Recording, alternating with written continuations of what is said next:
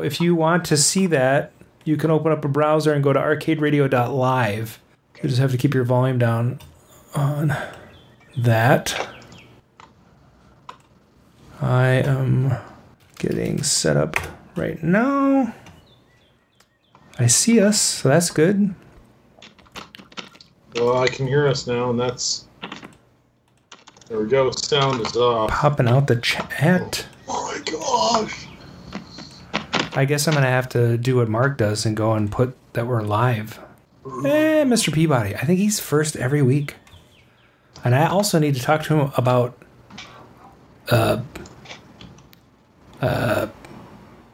how do I turn this off? The volume.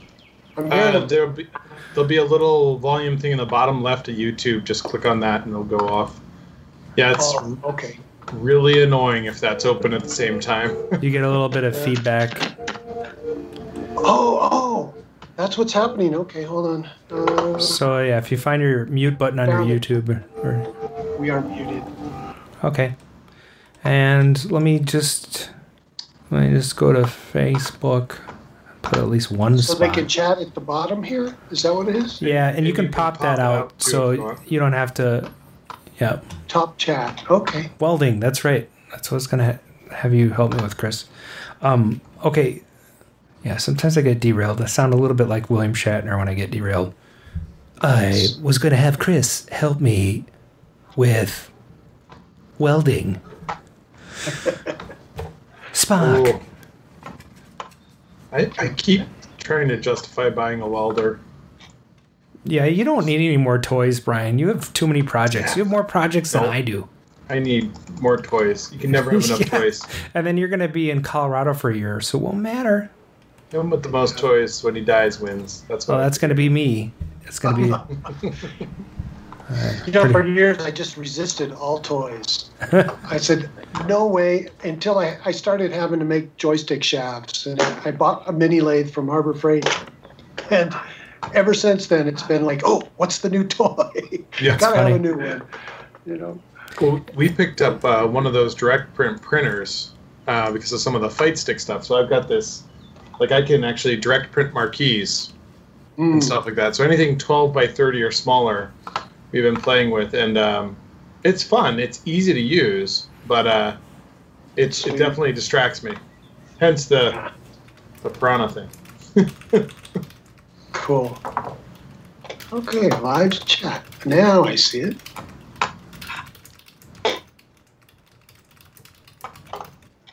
Yeah, Mark was able to join from the UK. Wow. The last time he was out of the, doing something, arcade related, it was for his DeLorean. And so he was at this Michael J. Fox benefit in the UK. And we didn't think he was going to join. And he joined on time. Yeah. And then he did like half the show before he couldn't take it anymore and went to sleep. That's cool. Yeah. He was in bed. And so now he's on the road with a Tron EDOT, Environment Disc of Tron. And I guess he delivered 3 football machines to Steve Taki near Dallas. Yeah. So, or not near Dallas. I don't know. He said he's dropped them off with Steve first because he does not want to have to take them off the trailer. He wants to just deal with the EDOT. He said it's hard enough to figure out how to get that off. I said it's really easy. You just untie it and hit the gas really hard. Well, and hope it doesn't crash. Don't pull a Todd Tucky. If I was him, I'd just... Well, I guess it's not safe to like stay in a hotel. Oh my God. Dolly Relford says, anyone need an arc welder? I know a guy. Mr. Peabody, the Tempest was working. It was the monitor that went down, which I actually should say, no, it was the Tempest board, but it was the monitor. Oh my God. You know, it's funny. It is... major... Yeah. Brian just decided, Tempest isn't working, throw it out. Yeah. Put a major... in the other room. Yeah. You know what you should do, Brian? You should grab a new... I think you have a spare Tempest control panel. You could have one made into the Havoc. No, so actually on this kit, the interesting thing is what he did with the FPGA is there's a compensation thing for the spinner. Yeah. Major Havoc plays amazing on here. It actually is. It's better. I like it better than the roller.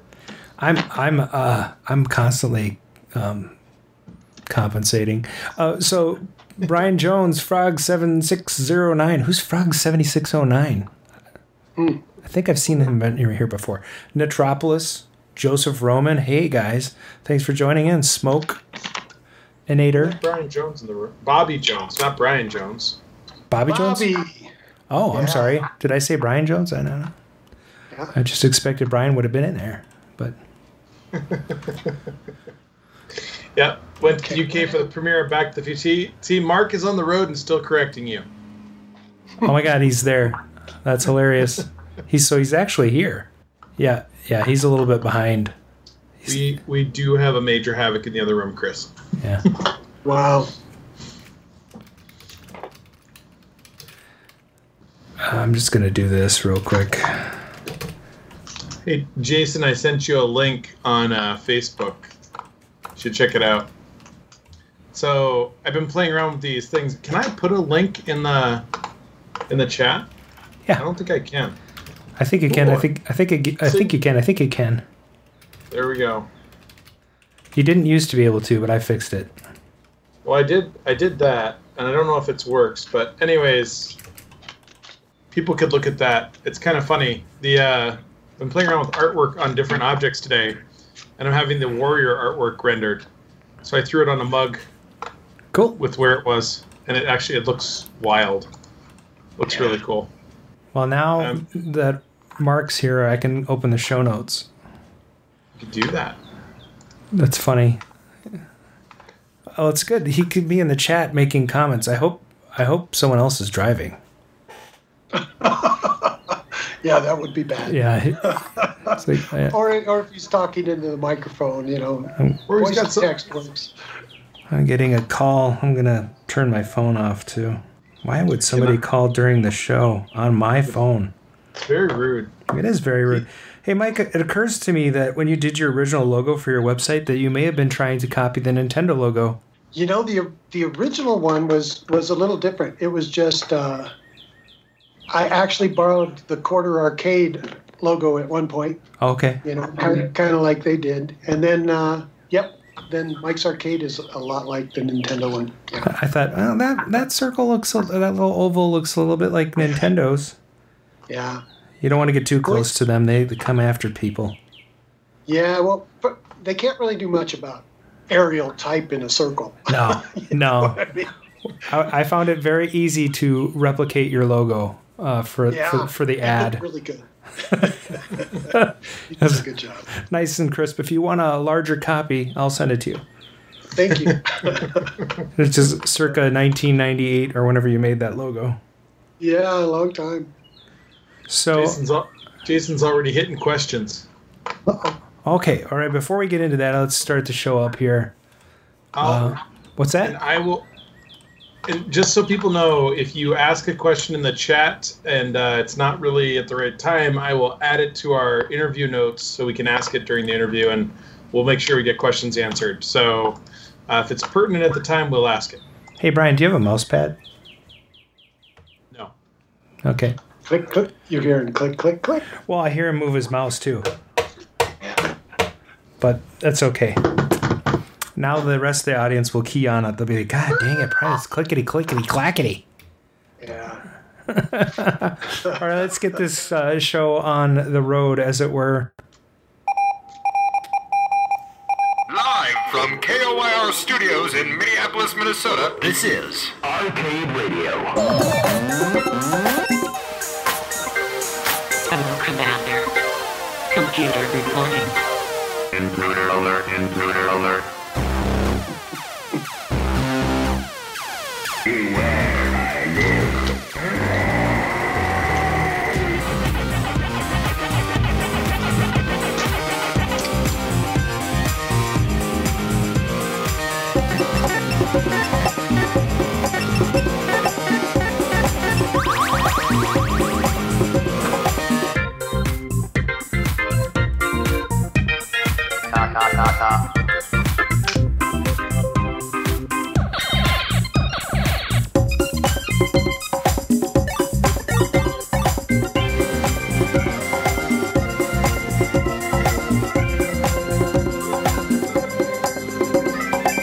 Stimulating opponent. Hello, and thanks for joining us in the Arcadosphere. This is Season 4, Episode 21 of the Arcade Radio Podcast. Today is Thursday, May 21st, 2020, and the time is now approximately 7:24 p.m. Central. I am your host, Adam Stevanovich. I'm joined by my co-host, in text at least, in chat, Mr. Time Runner Shields, and Paradise Arcade Shop proprietor and master illustrator, Brian Thurston Howell Armitage III. And joining us tonight, proprietor of Mike's Arcade, that would be Mike Holland. Hey, welcome to the show. Hey, thank you. It's good to have you here. Appreciate it. What we like to do, the first part of the show, is talk what we're working on, talk a little bit about what we're working on. I'm going to start with Mark. Go ahead, Mark. Mark? Oh. Wow, you dropped the ball on that one. So Mark is out. So Mark is out picking up a Discs of Tron environmental and 3 Atari footballs. Wait a minute. He's not picking up 3. He dropped off 3. He picked up 3 and he's dropping them off. And then just because he didn't want to let picking up 3 Atari footballs and an environmental Disc of Tron be impressive enough, he told us that he bought a chiller within the past few days. That's cool. Well, 2 very difficult to get games. That's pretty sweet. I really want a Disc of Tron. I don't care if it's an environment or not. I really want one. Actually, I do kind of care if it's environment. I'd have too many big games. I have a Monaco GP, Captain's Chair, Star Trek, and that's enough for cockpits. And then I have the Super Strike Bowling pinball machine. I don't have room for that in my house. I do. Well, the funny thing is the Discs of Tron, the environmental Disc of Tron, really aren't that significantly different in size. The Disc of Tron cabinet is stupidly deep. Yeah, it's big. I think I'll just play it at Grinkers when I go. I do have one in my garage. But it's just a Discs of Tron. Yeah. Well, so what I've been working on, let's see. I thought someone was going to come back from the powder coaters this week, but it doesn't sound like it is. I know. But regardless, I did put together 2 Triac boards for the APB. My APB, for the very first time, is flashing in probably 30 years. So the lights are doing what they're supposed to, and I built another one. And I'm going to build one more, and I'll be selling kits. Just the 2. I have 2 extra boards, so they'll be totally rebuilt with higher quality, higher capacity, at least for voltage parts. So they will last somebody probably well past 30 years. So that's kind of cool. And then today I polyurethaned some shelves. Mm-hmm. That are going into my console gaming room. So those are triple coated. I went up in between meetings and on my lunch break, and I did 2 coats on the bottom, and I did like 4 or 5 coats on the top. So they're sealed and ready to, in a few days when they cure properly, then I can put stuff on them. I don't want to put anything on them and then have it stick, No, that would be bad. Yeah. So, I mean, other than the APB stuff, really just kind of cleaning up the house and getting rooms organized. I did have an epiphany, though, about spacing downstairs. So when I finally finish everything and I take a video, you guys are going to be like walking through a maze of lounge seating and theater seating and arcade games and pinball and wet bar, and maybe in 2022 when this all blows over, we can have a party. Gotta wait for me to come back from Denver. Right. I think I'll move your picture up a little bit. All right. I just picked up a 720 today. A 720? Wow. So actually, technically, I didn't pick up a 720. A 720 was dropped off at the shop. That is the way to do it. I traded a Crazy Taxi sit down and some money for a 720. So it was like I won, right? Like I got rid of this giant freaking cabinet that I didn't want. Yep. And the 720 showed up, and I had to pay some cash too. Quite a bit of cash, but maybe it was probably more than I would have done if I just bought in the 720 because I was paying him to take away the Crazy Taxi, but I don't know. So that was fun. And then I got in a working Wizards of War board set. So now I can get my Wizards of War running. And what else have been working? Oh, and we fixed the Tempest. And I threw my Major Havoc FPGA kit in there. That's pretty cool. So Yeah. fix the original Tempest board. I fixed it. And Well, no. I fixed the monitor. So the Tempest board was actually working. So the funny thing is we took the Tempest board from this one, threw it in the other Tempest that we're selling. Oh, okay. And said, all right, let's sell that one. And then I'm like, well, we'll throw the FPGA in here. So That's a nice cabinet. there we go. Tempest. Tempest, yay. Is that tubes? Yeah, It doesn't look right. it's tubes. Okay. Yeah, for those of you that don't know, there's a kit you can put in Tempest it's called Tempest Tubes, and it changes the levels to funky stuff. And this kit, if he ever launches it officially, if it's $750. If you have a Tempest, 100% worth it. I mean, it plays Havoc so well. It plays Omega Race too. I don't like Omega Race in the vertical format as much. Omega Race plays okay on here, but Tempest and Havoc play amazing on here. I mean, perfect. So I would say if he launches this, go with it. And the monitor did collapse in the last video, and we did fix it. Cool. All right, Mike, this is your turn. What are you working on in the hobby right now? Oh gosh. And don't jump ahead because we're going to have a whole bit about gadgets. Yeah. So let's talk about your personal projects. My personal projects are I'm restoring a red DK that was painted black into turning it back to radar scope. Oh. And Neil sent me a Space Demon upright. So cool. I'm working on that. And those are my two big projects right now. Awesome. So I love that you're turning a red DK, black DK back into a radar scope. Yeah. There are so few radar scopes left. Yeah. So it's going to be fun. Yeah, that's really awesome. It's kind of like Hellfire. Mark, don't you have a bunch of cocktails around the corner? To tell us about those real quick. Oh, well, I restored a Sheriff. Okay. In fact, the Sheriff, I actually had to rebuild controllers and print the connectors. So. Oh, okay. That's been kind of fun. A Hellfire table, a Space Thunderbird table, a Space Demon table. Wow. And it's just about one of each. That's pretty cool. I've been restoring. Yeah. You're going to have your Nintendo cocktail lounge. Yeah. My idea with the Space Demons is I have a cocktail, a mini, and an upright. So I want to create a flyer shot. Okay. Of all three of them. That'd be cool. Yeah. Once they're done. We have a friend who did that with Omega Race. Cool. That was Alan.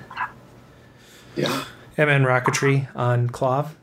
So Nice. yeah, he had all three versions and took a picture. So Well, yeah, it's got to be cool to do. I don't think he had the cockpit though. Is the cockpit on the cover of the manual?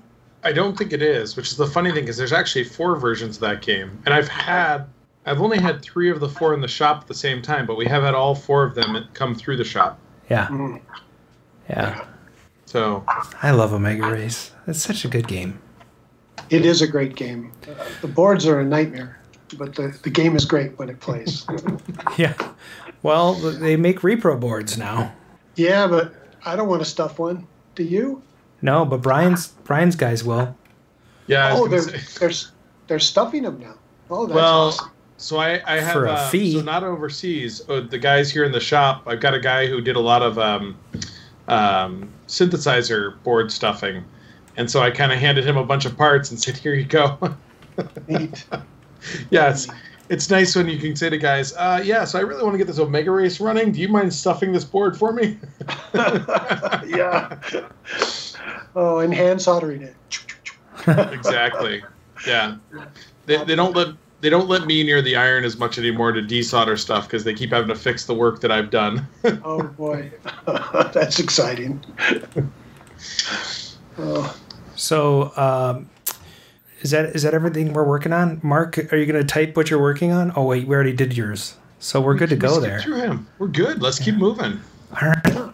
Well, how about I let you go next since you're so gunning to go? I'm gunning. All right, here we go. I always felt that the true stars at Atari was engineering. Oh, you're an inventor. Yes, I am. What have you invented? A lot of things. Like? Like a lot of things. Like things that you've heard of. Like? Well, things that you will have heard of, okay? Patents are patents. Arcade gadgets with Brian McLeod.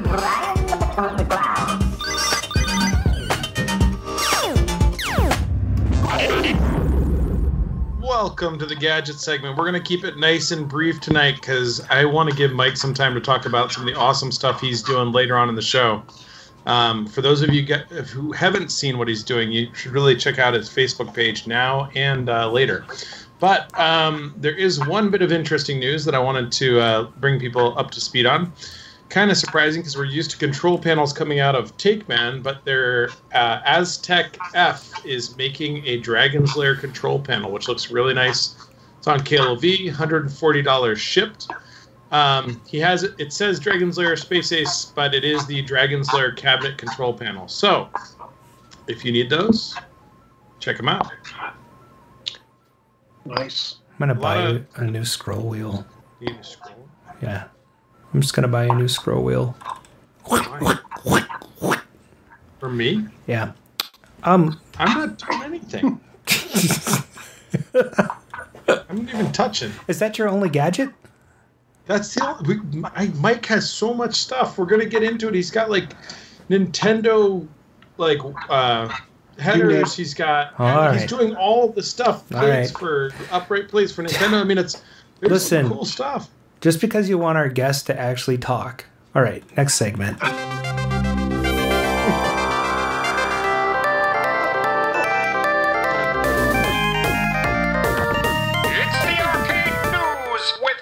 Stevens.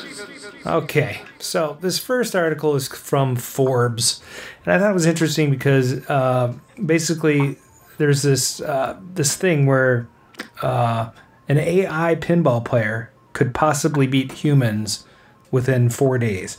So developers have taught artificial intelligence how to play an arcade pinball machine, which learns so quickly it could beat a human player within 4 days.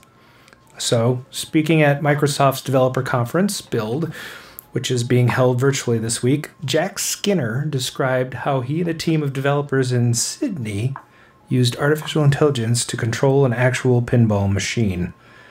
So the team took a regular arcade machine and adopted it using a Windows computer to control the AI and a Raspberry Pi to control the flipper mechanism within the pinball machine. 2 webcams were mounted on the pinball machine, one pointed at the scoreboard and one pointed at the table, so the AI could see the table like a human player would. And an optical character recognition or OCR software allowed the computer to read the current score from the pinball machine's electronic display. So with no previous model to work from, the AI had to be taught how to play pinball from scratch. And at the start, the machine would randomly hit the flippers with no real reason to, kind of like a kid when you're 5, right? And that's because it still was discovering how it works. So, are you 5? We started him at like 18 months. I'm sorry, what? Tyler was playing pinball before he was 2 years old. Oh, I'm sorry. You're interrupting me to tell me how awesome your kid is? No, I'm interrupting you to say 5 years old is way too late to get him started on pinball. I mean, I know you haven't gone through this, but you can't wait till 5. They're going to miss those ripe years between 2 and 5 where they could be developing hand-eye coordination skills. This thing learned in like a week, buddy. That's great. You know. Well, you know what I thought was interesting about that article? Did you see the part about how one of the flippers went out in the middle of the night when it was learning?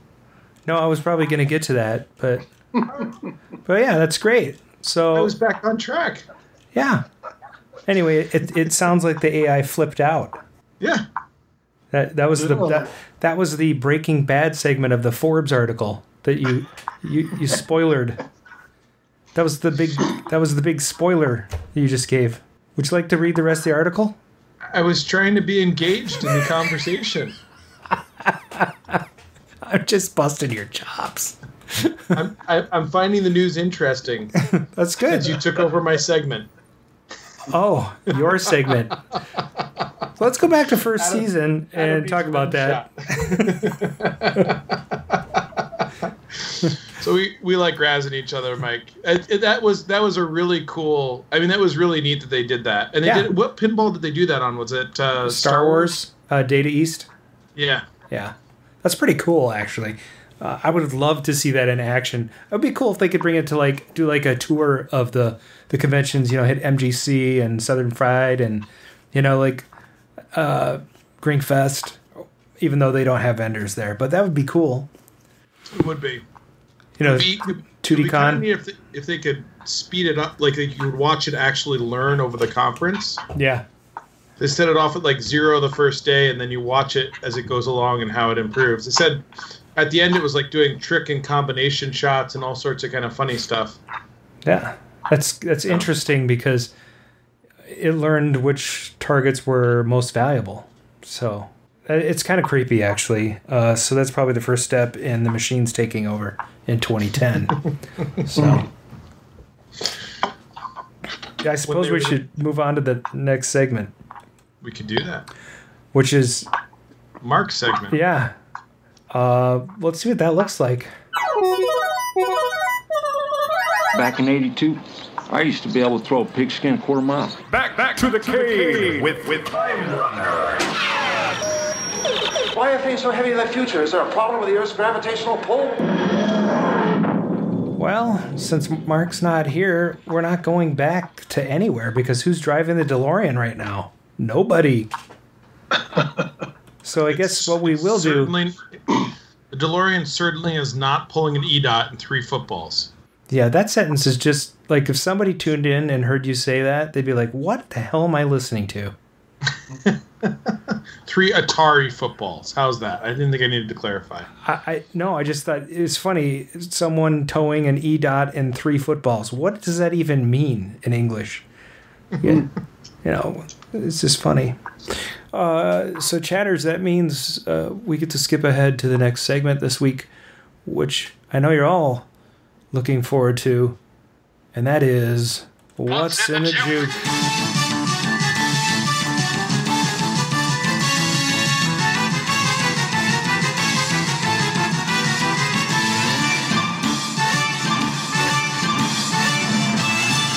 I love that bumper goes on just a little too long.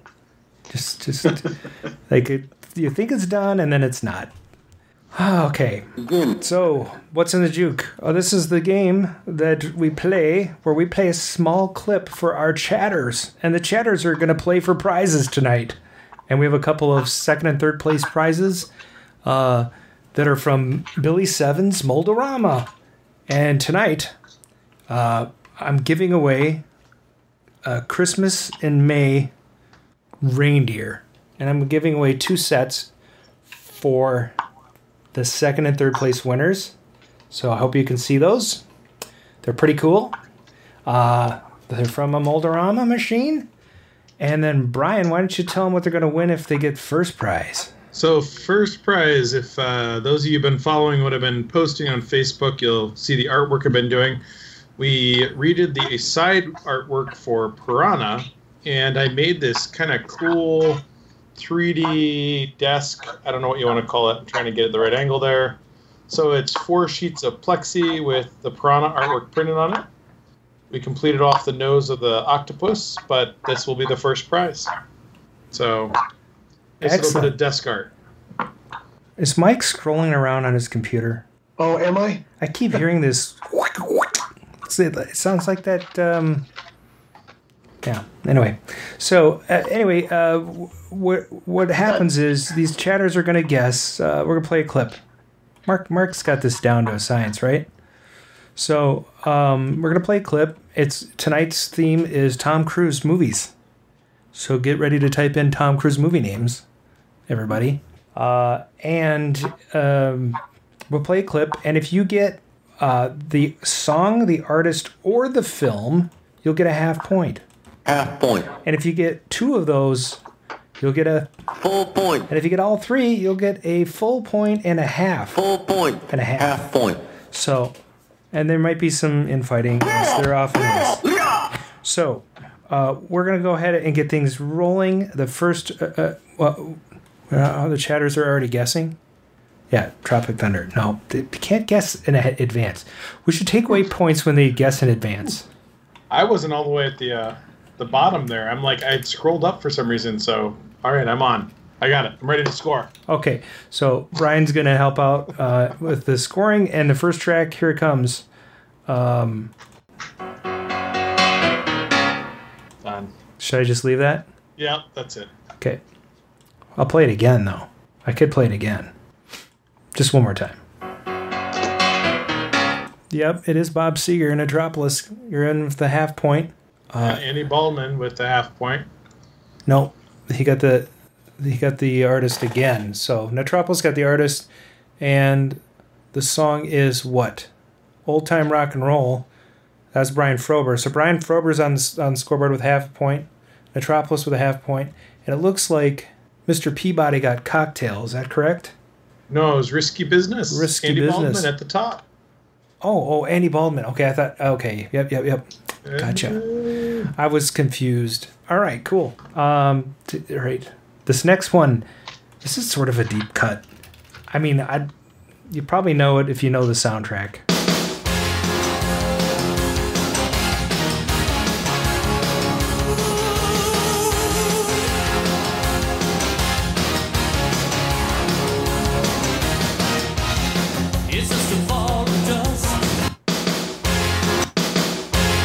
Oops, let me just play that 9 times. It is Top Gun. It is Mighty Wings. So Brian Frober, half point. Dolly, half point. And it is Cheap Trick. Who got Cheap Trick first? Was it Mr. Peabody? Is that correct? Brian? I got it. Mr. Peabody, yes. Okay. I need a second set of eyes on those. I'm not going to get them. You guys are going to start yelling at us. Whew. All right. Here comes your next one. This one is okay. Oh boy, I don't think I have the original.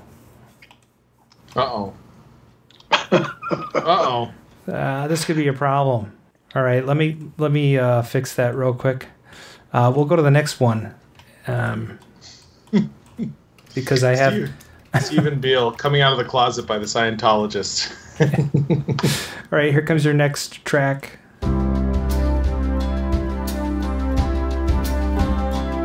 Great song. Yeah, this is.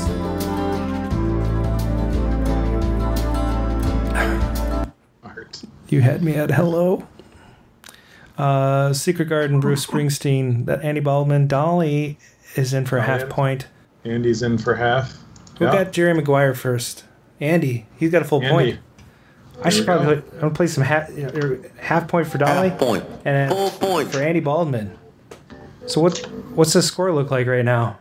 Score is looking Andy Baldwin in first place with 1.5. Dolly and Brian Frober in second place, battling it out at 1 point. And Metropolis and Mr. Peabody in third place, tied with a half point. Okay, I'm gonna skip the next track because I think it's too obscure. Actually, the next 2 are really obscure. Oh, come on. They're terrible. Okay, I'm gonna play this one next. So sometimes they're too deep. Like, people are not going to get it, you know. They're just not going to. These surprise us sometimes, though. All right, here we go.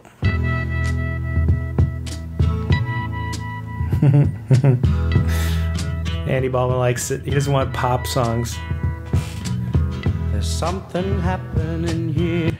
Well, Mr. Peabody got his Tropic Thunder in, so he gets his half point for that. What is that? Did a truck just go by? Are the cops coming? Hello? Did I lose everybody? Huh? I heard a truck go by. A truck? Mark hop on? I don't know, maybe. Anyway, he's probably getting on to yell at me for berating his song choices. So, did you keep... who won that Mr. one? Peabody. Mr. Peabody. So, hold on. I've been entering this stuff. So I got Mr. Peabody in. For what it's worth, I got... I think Dolly snuck in there for... No.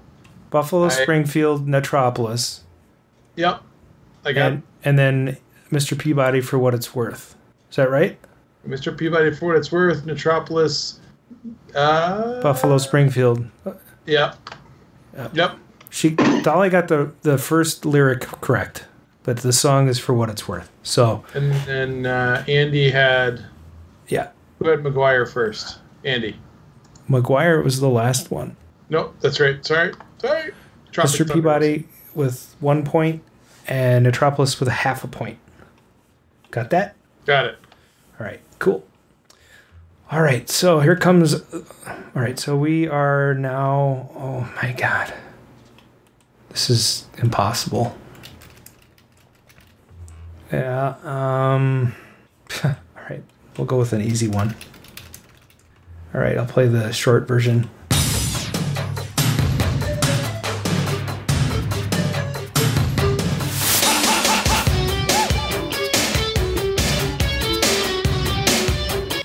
There you go. You got to pay attention because I got to queue up another one.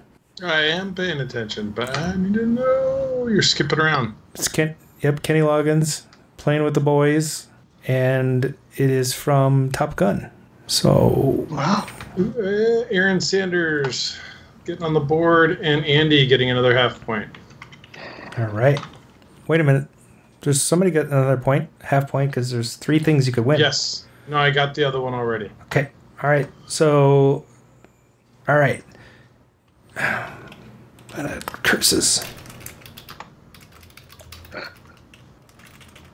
All right.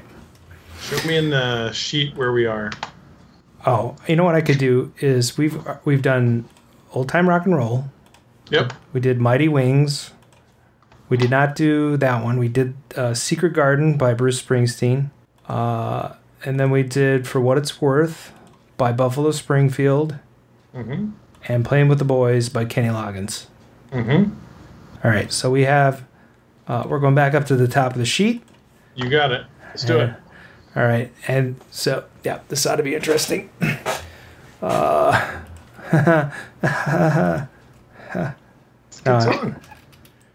so it would have been better if I looked and saw that I didn't have half of the songs. So it's just, it happens. I don't have every song ever made. I have 38,000 tracks. You'd think I'd have them all by now, but no. You just don't.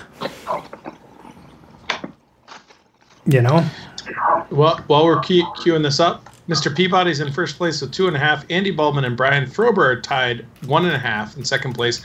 Dolly and Metropolis are tied for third with 1 point. All right. Here we go. I'm trying to find the correct one. It's not easy. All right. I don't know if this is not. It's not it.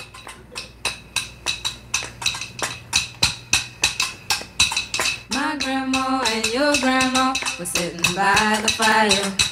My grandma told your grandma, I'm gonna set your flag on fire. We'll just play all the versions, and then whoever gets the right one. Mr. Peabody. Yeah. And Dolly. Yep. Aiko. And his Rain Man. It's not Rain Man. It's Cocktail. Rain Man. It's not Rain Man. It's Cocktail. All right. I don't remember who did the Bell Stars. That's who it was. And I don't have that one. And it's just. Well, which one did you play? By who? I think this is the one that's in the movie. Let's just hear. It's like the extended remix version. My grandma Yes, this is it.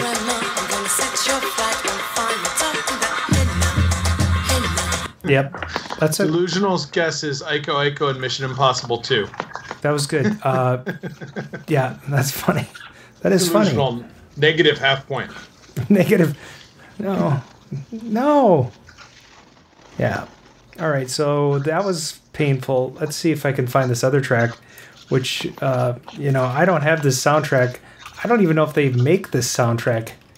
So this would be fun to see if it actually pops up, which it does not.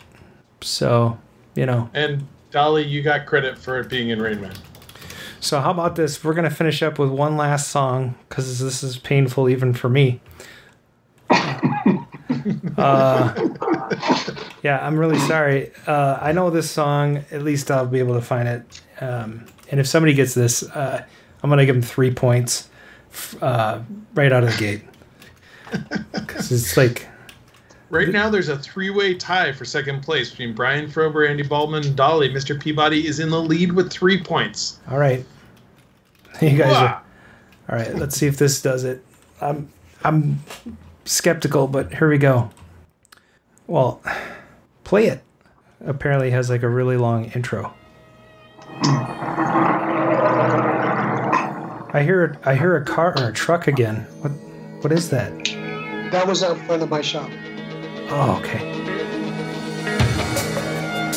This is a terrible track. I mean, it's an awesome track, but it's a terrible What's in the Juke track.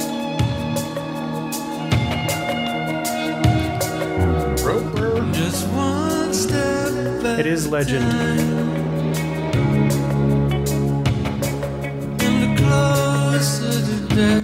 Yep. Someone's got their sound hound out. Is Your Love Strong Enough is correct. Brian Mr. Peabody Ferry. got the name. So you got a full point for that. For the name? Full point. Because he also got the artist. No, because Brian Frober got it, didn't he? Did he? Yeah, Brian Frober got Tangerine Dream No, and Legend. it's not. It's Brian Ferry, not Tangerine Dream. Oh. Read the show notes. It's right here. I know. It says Brian Ferry. I don't know how you get Tangerine Dream out of that. Oh, because it was up above. Never mind. I saw the other one. All right. Yeah. Okay. All right. So, who's won anyway? Do we have to have a tiebreaker? Because if we do, I don't know what I'm going to play. No. So, okay. We have a tie for third place. All right. Mr. Peabody's in first with 4.5. Brian Frober squeaked out the second place for here at 2, and Andy Baldwin and Dolly are tied for third at 1.5. Followed by Metropolis, Aaron Sanders, and Delusional in last place, -0.5. So wait a minute. There was a try for third place. We have to fix that. Tiebreaker? Yeah. So this is gonna be one that I pick. So it's gonna be super easy. All right. All right, Dolly and Andy, it's on. All right. Whoever gets this first.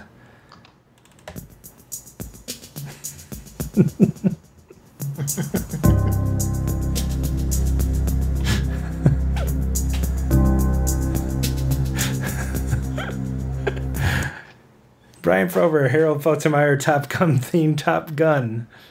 All right. That's good. If you know who played guitar on it, I'll give you an extra point. Yeah. Andy popped out Top Gun before Dolly. Dolly's like AWOL here. What happened? But Brian got Top Gun, right? But Brian was in second place, not part of the tiebreaker. Oh, not part of the tiebreaker. So Andy got... Oh, I see. Andy... And Steve Stevens. People are looking it up. All right, that's good.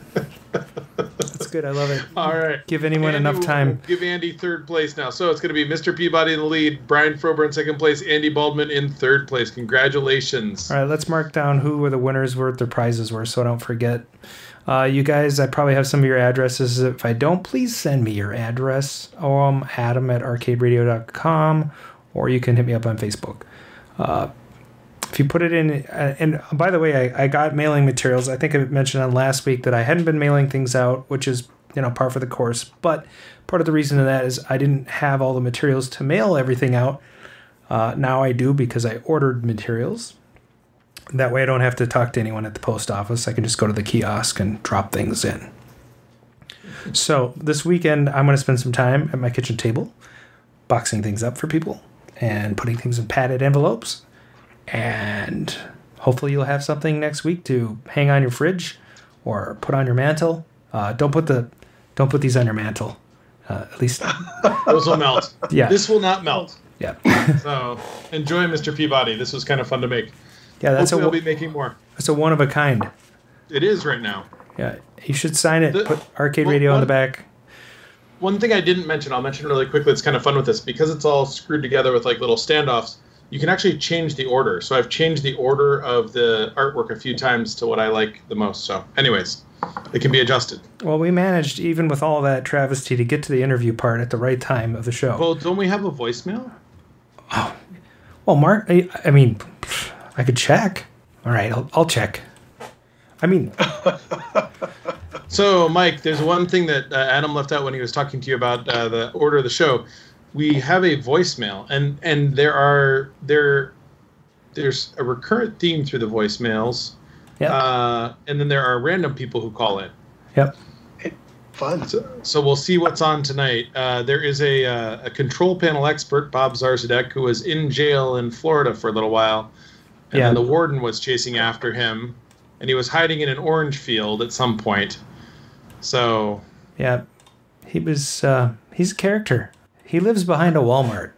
The last time we heard from him, he stole a SWAT team's uniform, didn't he? Oh, man. Yeah, I don't know. Let's see what's going on here. Okay. Thank you for calling 612-548-GAME. This is Arcade Radio. Please leave your message after the tone. Hello, Arcade Radio. This is Warren Hall and Otis again. I'm calling to inform you that we are no longer in need of your search and recovery services for Bob Zarzadek. He is back under our custody and, in fact, right here in our special solitary confinement closet. Isn't that right, Bob? We have him with no electronic devices or modern-day conventions punishment. It's like regular punishment, except to flush your toilet, you have to use your hands. It's just a punishment, right, Bob? Well, I'm going to let you guys go back to whatever it is you do. Listen to the radio in your bedroom as a profession. I don't know. Have a good day. I hope this is my bedroom. Who has this many records in their bedroom? I mean, it's weird. We're gonna hear next episode's gonna be hearing about Bob's electromechanical device he's come up with to flush the toilet. That's a control panel for the toilet. Oh my God! There was another voicemail, but it didn't look very interesting. Yeah, it might have been Bob trying to get away. It's not car insurance again.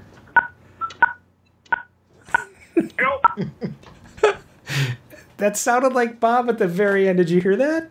Yeah. It's like, don't.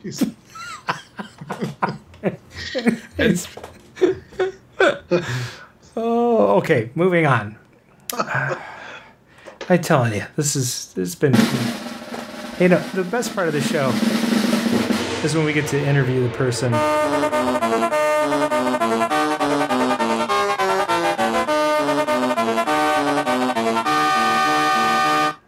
That would be you. Mr. Mike Holland, welcome to the show one more time. It's great to have you here. Thank you. It's great to be here. So let's talk a little bit about your shop just right out of the gate, because I think, and maybe correct me if I'm wrong, but you might have one of the longest standing resources for arcade parts on the internet. Yeah, I don't know if it just as a store. I know as a web store, it's probably the oldest. Yeah. Actually be able to have a shopping cart. So yeah. All right, let's put it this way: you have the oldest store with a shopping cart. Yeah. So you could actually buy stuff without having to call, which was a good thing, or drop an email. Yeah. So. And we might be talking a little about Bob Roberts there, right? We used to have to email everything to him. Yeah. Bob was the reason I started this whole thing, because I used to just repair boards, Yeah. And I did it for fun. People would send me one, and I'd send them one I already had that worked. Yeah. And I'd fix that one, and the next person could trade out the board. So Bob was my go-to for all my RAM, EEPROMs, wiring, everything. And in 1999, he says, I'm going to retire in 2000. And I just, my jaw just hit the floor. It's like, what am I going to do? Because you can't find these parts anywhere. So yeah, I started just sourcing out EEPROMs and sourcing out TTL chips and RAMs and whatnot. And that's kind of how it started. And what made you? And then Bob never retired. Yeah, I know. Yeah. He did get sick. He got hurt, and then he was bedridden for a while, I think. And I don't know the entire story, but his wife is fulfilling orders now. Yeah, which is great. I mean, she's God bless him. You know, he's an awesome guy. Yep, and they, I got blacklisted for the cross shipping thing. Oh, because were you on that little list? Yeah, and I don't remember under what circumstance it was, but I think I forgot to put the check in the mail, whatever. And so then I ended up sending to him, and I took a picture of the check of me putting it into the mailbox, so he would see it. And but they gave me my Grace back. So the last order I did, I got to send the check off and get my stuff cross shipped, which is great. Nobody does that. Yeah, and you got a moon pie too, huh? No, but I do get pens and occasional tools and stuff that are actually one of the screwdrivers I got. I still use all the time. Yeah. But I didn't. He sent out a lot of cool stuff. Yeah. So what I was going to ask real quick. Sure.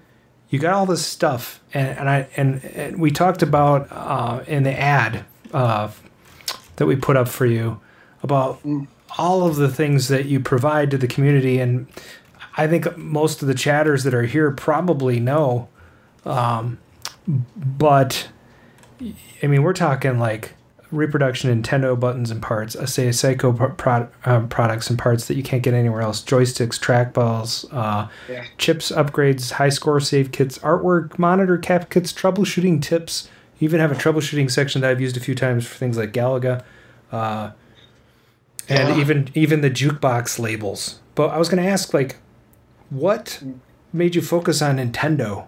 That was the latest thing. In the very beginning, it was all Midway stuff. It was Pac-Man and Galaga, Yep. And I love Donkey Kong. Back in 1981, I worked at the Fremont Hotel in Las Vegas as a dealer. Oh, cool. And in the casino, they had a Donkey Kong machine. And we would we'd tap each other out. I was just 21 at the time. Sure. You'd work 40 minutes or 45 minutes and take 15 off. And so for that 15 minutes, we'd go over to the Donkey Kong machine. And this was an original one that had the ladder cheat in it. So you'd play as long as you could, and look at your watch and say, I got 2 minutes to get back, go up a ladder and sit there and go tap the next dealer out. And he'd come back and finish the game. And so that was fun. If you're not familiar with the ladder cheat, it was basically you could go up to the top of a ladder and the barrels wouldn't roll down on you on Donkey Kong.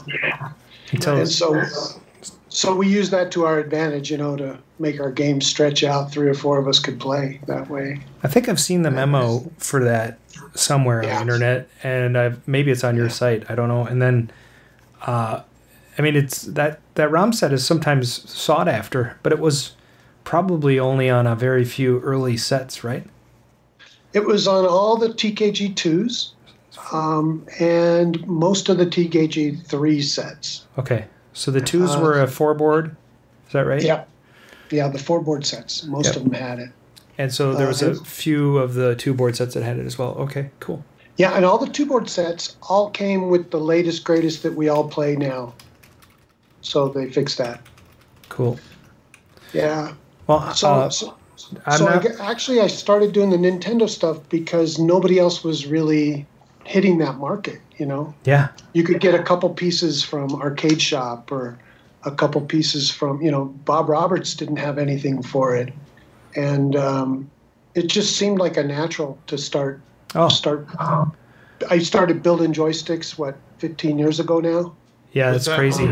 I actually, the first Donkey Kong I got had been converted to a Street Heat, and I went to for all the parts. And at the time, you were doing a full reproduction control panel that had the joystick and the buttons and all the stuff, and it was just plug and play.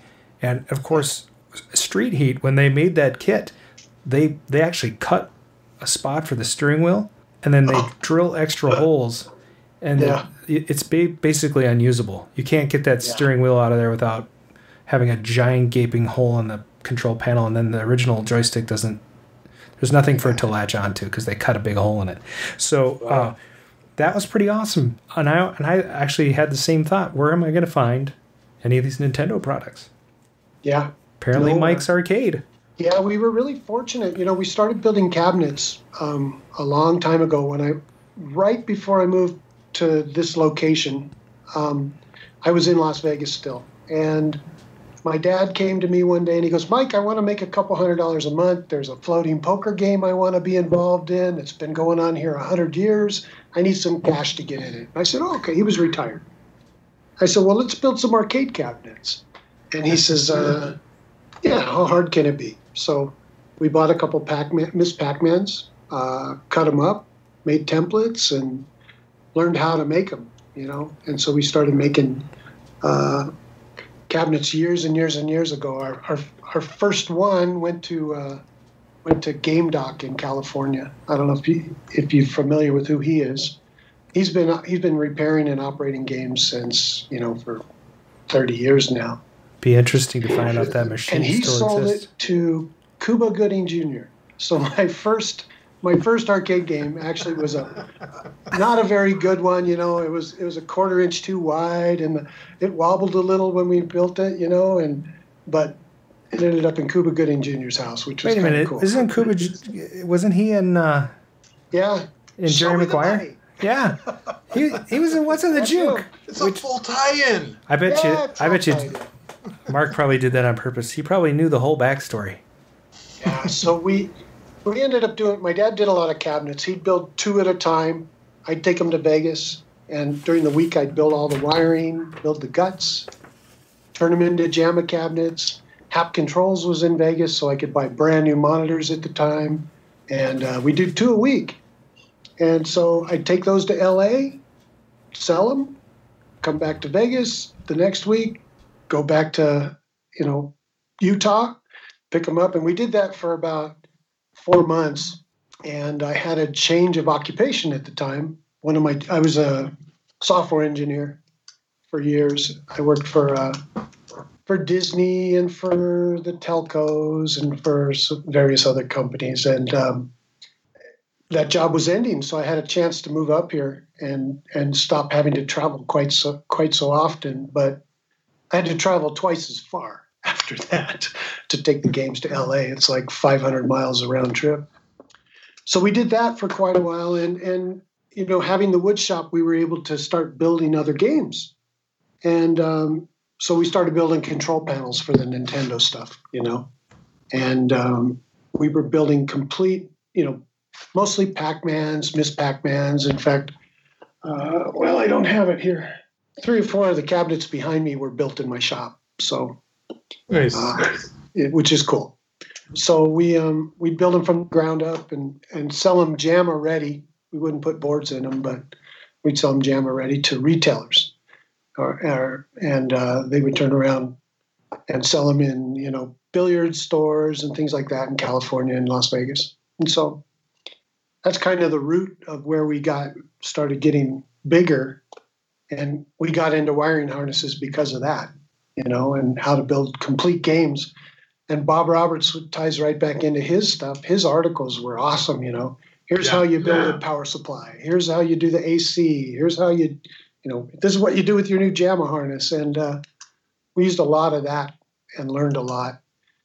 And at that point, I don't know if you guys remember, but also in the early 2000s, there was a site called Spies, and Spies was an FTP site. Okay. And it had tons of information archived from old Usenet posts from the guys who started KLOV, or they were in the RGVAC crowd, which was the rec video arcade game collectors. and they post pinouts and everything else, and they no longer use it. And there's a gentleman named Al Caso in San Francisco, and he says, I don't know what to do with all this information. Could you, do you want to host it on your website? I went, hey, this is great. So a lot of that technical information just fell into my lap, and it's been there ever since. Rick Skeeves has articles on there. He's the guy that started KLOV, which is now WebMagic, or what is it now? It's the Arcade Museum, I guess. Yeah, is what that is. And so, just the longevity and being able to put stuff for people to access has been something I've always had fun with doing. Sharing information. And it was a big day the day I actually made the main site the store. Because for years it was you'd come up and there's all this technical information and pinouts and repair stuff. And one day I flipped the switch and I thought everybody's going to complain, they're going to hate me, and boom, it just started going. And so, I think I have over 1,000 products now that are listed on the website. Everything from nuts and bolts to E-clips and Asahi Seiko joysticks, which are the Nintendo joysticks. And yeah, that's kind of this backstory for me. And yeah. I will say, Mike, one of the things that I was always inspired by kind of what you have done is, and you mentioned this, like you've really maintained not just a store, but like a resource.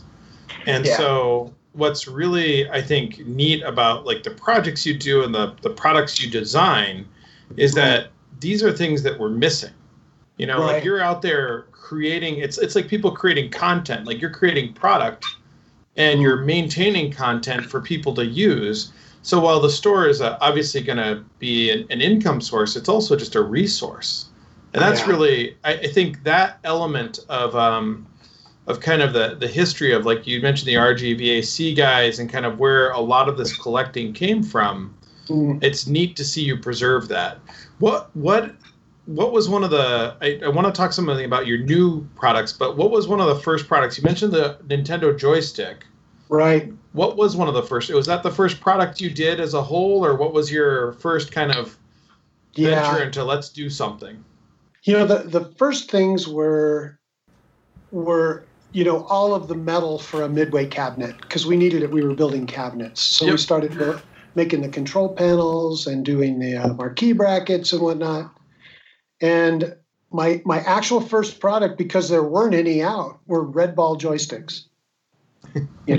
I'd buy from IL the black bat sticks, cut the tops off, thread them, and source knobs and put red knobs on them. And so I sold IL sticks with red knobs for a long time, and then they started doing them again, which was nice because I didn't have to cut so many. I bought a little lathe to do it on, and I sat here and cranked out 40 at a time on a Harbor Freight mini lathe. Oh my gosh! And that took some time, but if you that's dedication.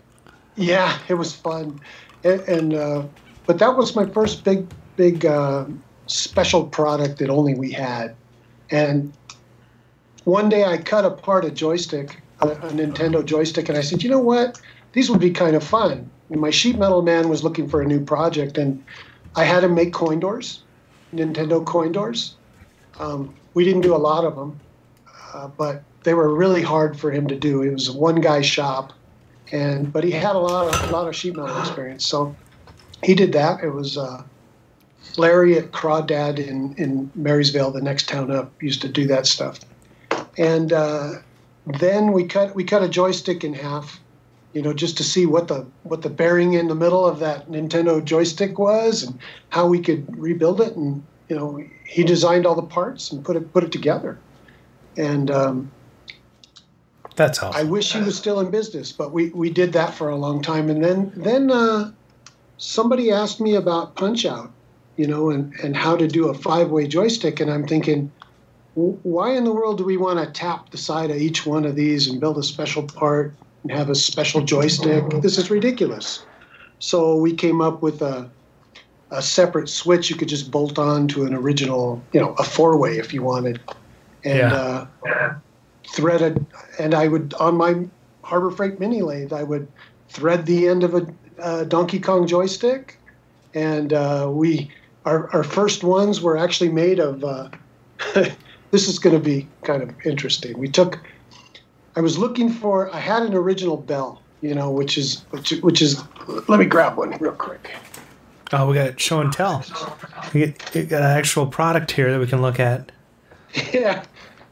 So, let me see if I can get it out of the bag here. So, I had one of these originally, which is the little bell that goes on the joystick, if you could see it. Yep. And I looked at this, I said, well, it's brass. It looks kind of like one of those drawer pulls that you can buy at Home Depot or whatever. So I actually got doorknobs, the little teeny brass doorknobs, and machined them all down, threaded them, and that's what I used my first ones. They were aluminum with a brass plate, and I made them. I think I did 40 or 50 of them, and stopped selling them. I just forgot about it. I sold what I made. Sure. Doing them. And somebody sends me an email one day, goes, Mike, you remember those kits you were selling for $20? And I go, yeah. He goes, one just sold for $85 on KLOV. And I go, what? Why would somebody buy one of those for $85? They're nuts. Yeah. And so I brought them back in-house and started doing them again. And the first ones I just sold almost at cost, In fact, we did that with joysticks, too. The first joysticks, it cost me $40 to make them, and I was selling them for $45, and that was a lot of work for nothing. And, so that's hopefully people were buying other things with bigger margin. Yeah, but it was they became popular because they were they were like the originals, and people liked that. So, Mike, you bring up something though, and I think that I don't want to skip past that.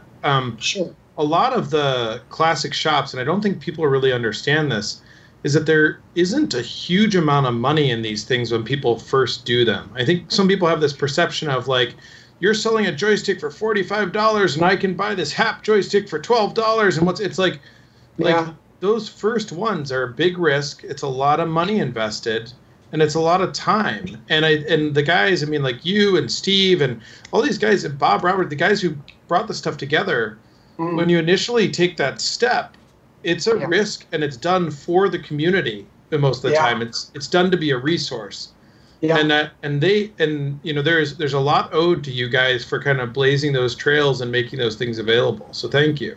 Well, and Brian's done the same thing with some of the his Omega Race backdrop and his Spy Hunter seats. They cost a lot of money to make. It's you got a injection molding overseas. You have design, and then you got to send it back and forth to get it fitted. There's hours and hours and hours that go into making this stuff. So there has to be something in it for you other than to try and make money. Someone in the chat was just asking, how do you justify making those parts when you put so much time and make almost nothing? And I think that's part of it is there's the satisfaction that you get to have that part. You wanted to make that part for yourself. And the other part is, it's not where your margin is. It's like when you go to Best Buy and you buy a TV or a stereo, there's not very much margin in that, but then you have to buy the cables, and the cables are like, cents on the dollar, and your $50 monster video cable that they sell you on, that you really don't need, you could buy them on a price for $10. But, but the point is, that's where you make your margin, is on the smaller things, right? Sure. It really is, it's, nuts and bolts, but you got to buy bazillions of them. I was talking to Anthony at Quarter Arcade one day, and we were talking about artwork or something on the phone, and he says, oh gosh, I just had to write a huge check for nuts and bolts. And I'm going, what? Why? And he said, well, I needed coin door bolts. I needed these kind. I needed midway control panel bolts. I needed all the nuts for it. And, you got to buy them in, $5K at a time or $20K at a time to get a good deal. And so people don't realize, hey, you charge $1 a bolt because you had to buy, $3,000 worth of hardware, or not so much, but you had to spend some money to get those in the store. Yeah. And we talked a little bit about before the show, but I think it's worth repeating. One of the premier products that I think that you sell is the Asay Psycho stuff for CoinMex. And I remember years back I needed a couple, and you only had like 2 left. And you're like, these are my last 2. I want you to know I'm selling you my last 2. I'm like, okay, I'll be very careful with them. And I was so happy and so proud that I got them. And then you work to deal with them, and they're sending you new ones. But that led us to the discussion about nuts and bolts. Can you tell us that story again? Yeah, well, let me go into the Asahi Seiko thing for a minute. What happened was there were a lot of people wanting a screw from Asahi Seiko, this huge multi-million-dollar company. They'd call them up and go, I need a spring and I need a screw that holds on the micro switch. Yeah. And so they were fielding these calls and actually selling the stuff. Oh yeah, okay, this is 3 cents, that's 8 cents, this is 9 cents. And $12 shipping. Yeah. And they had one full-time guy that was just kind of fielding parts like that, and not selling whole things. And it of course, it wasn't paying his salary, right? So I was buying, 10 mechs at a time from him. And they knew I was doing it for Donkey Kong, Donkey Kong Jr., old Nintendo stuff. So people would call and go, oh, yeah, I got a Donkey Kong machine. I need a new faceplate for it, and they go, okay, that's $3, and I need 2 screws to hold it on. Okay, fine. That's 50 cents, And I was buying 10 at a time, and they finally approached me and said, you know what? We can't do this anymore. Will you please be our arcade distributor for this stuff? You're buying more than anybody, We'll send you all our parts, everything, and we're going to stop selling them. You'll be the guy. And I said, yeah, great. Let's do it. And so it's just being in the right place at the right time. And by the way, we're not going to pay you anything for it. We just And that's exactly right. They just offloaded a job. Yeah. Is what they did. Yeah. And I'm still paying what customers used to pay then. Yeah. I mean, it's just I get to handle all those parts now, and it's nice. Yeah. So, I have people from laundromats call me and go, hey, do you have a 900 F37 CoinMech? And yes, I do. That's kind of nice. I have one of those. I also have the laundry tokens if you need them. Yeah. So it's a lot of fun to actually, and I love helping people get their games going. They'll call me and I'll sit there for 30 minutes helping somebody get something going. So and I don't mind doing that. You just contracted with them to have them make the shorter screws, right? Yeah, they just found a batch of the 11 millimeter screws to hold the mechs on for me. And it's the last ones they have, Now they're like 1.25 inches. They're really super long. And So they they found them and they're on the way. So they'll be on the website next week sometime. Awesome. But that's what it is. You get one part at a time. And just talking to them, I was trying to get them to make the old Punch-Out coin doors, from Mario Brothers and Punch-Out. And they were talking with Japan, and I think things were getting lost in the translation. I was finally able to get the reject buttons out of them, and that was about it. But they said, you know what? You sell a lot of arcade controls, don't you? This is the people in Japan. And we told them, yeah. And they said, well, we used to make a bunch of controls and stuff for Nintendo. And I go, you did? What do they look like? And they go, I seem to recall they were metal joysticks and these big bulky things. And, we don't have them anymore. And I said, oh, do you mind if I make them? And they go, no, have fun. So there you go. That's the Nintendo joystick story. And so it's been really nice to be able to just expand into the Nintendo stuff. Nintendo players are the most loyal, wonderful people in the world. I love catering to Nintendo people. They're just great. But they're also very picky about the height of their buttons. Yeah, everything. I think half of my job when I come out with a product is to educate people what was in a real game. Yeah. So if you go to my site on the Tech Archives, there's a Nintendo joystick section which explains all the different type of joysticks, different size knob. I have that printed out. I use it all the time when I'm messing around with my Nintendo stuff. Yeah, everything. And it's been great.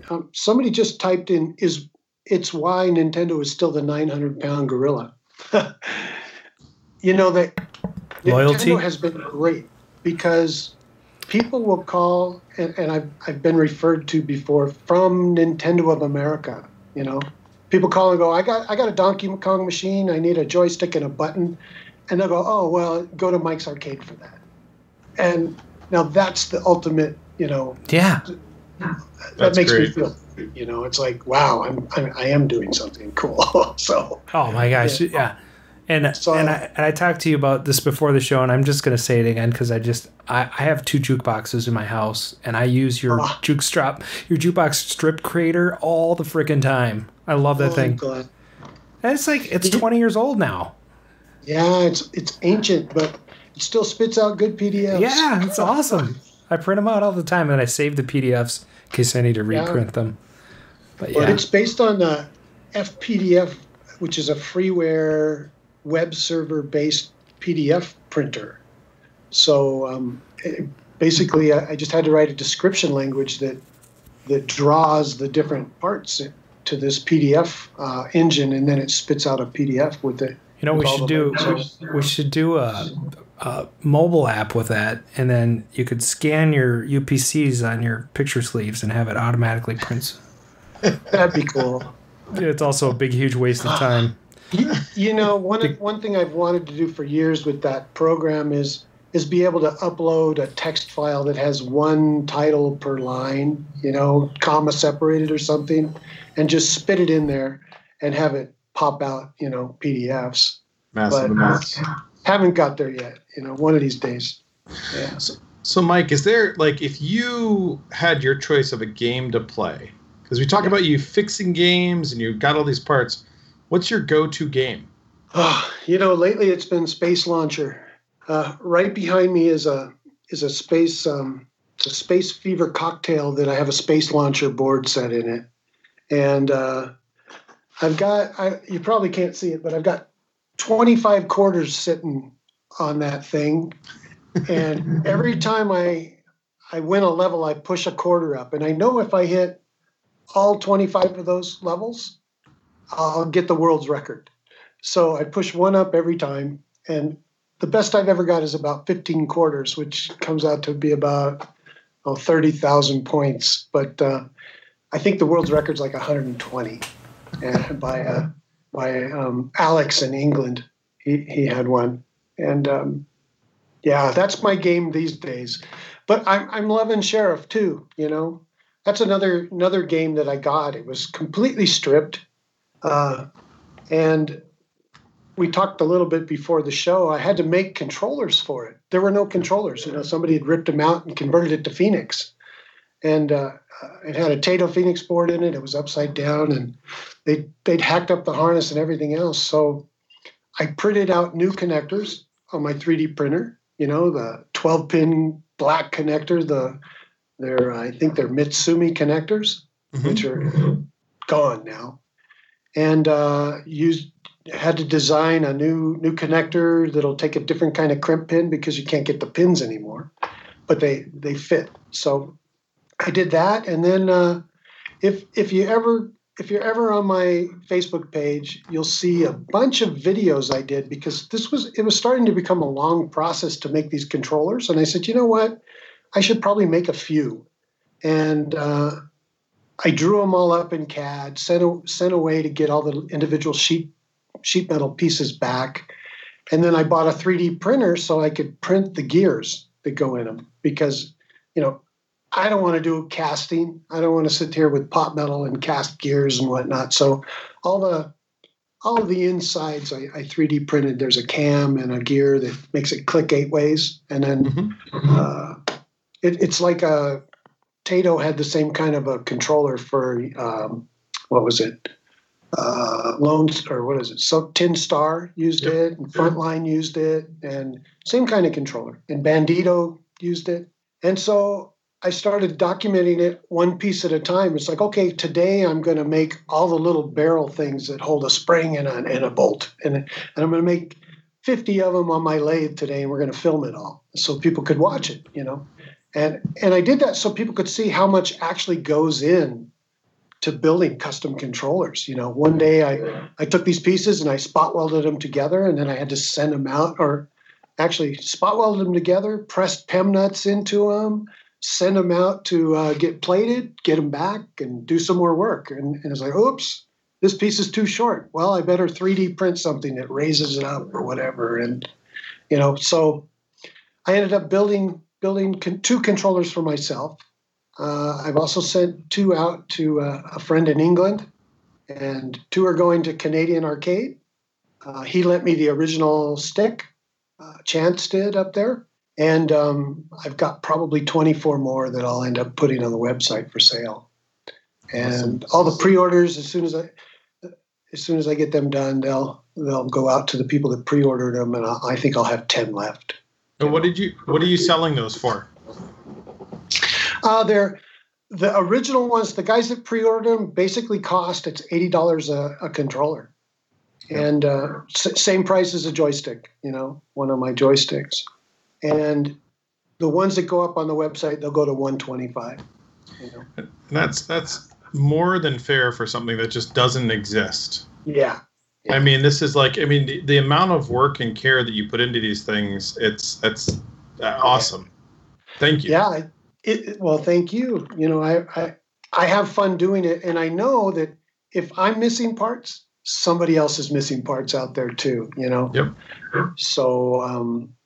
So recently we've started doing radar scope control panel blanks, because I needed one, for my radar scope, because it was a poker machine or it was a Donkey Kong when I got it, so it needs the right controller and the right, the right everything. So, yeah, coin hooks for the little hooks that hold the door. On the cocktail tables. I sourced the original locks for tables, for the really early tables, and had to make parts for them, to get the cams working and everything. And so it's just what do I need, and how can I make it interesting for people to look at, and maybe generate a few sales from it too. It's worked. I've been very fortunate. You want to make money? Well, not really. I want to survive, right? But, good thing you're not trying to make money off this show. I'll tell you that. Yeah. So, Arcade Jason had a question for you early on. I was going to ask you. He asked if you do your own cap kits, or do you have someone else do them for you? It depends. The Sanyo cap kits I do myself. I do all the power supply kits in-house. Some of the, Geo7 kits and the oddball ones that I carry. Well, they're not oddball; they're actually mainstream. But I don't do those myself. I buy them from a third party. And yeah. Hey, can I open a shopping shop? I need to open a shopping cart with you right now. Can you just put a Sanyo kit in there for me right now? Hey, there you go. But so you guys all know Aubrey Jones, don't you? Yeah, well, and it's funny because everybody kind of argues about cap kits.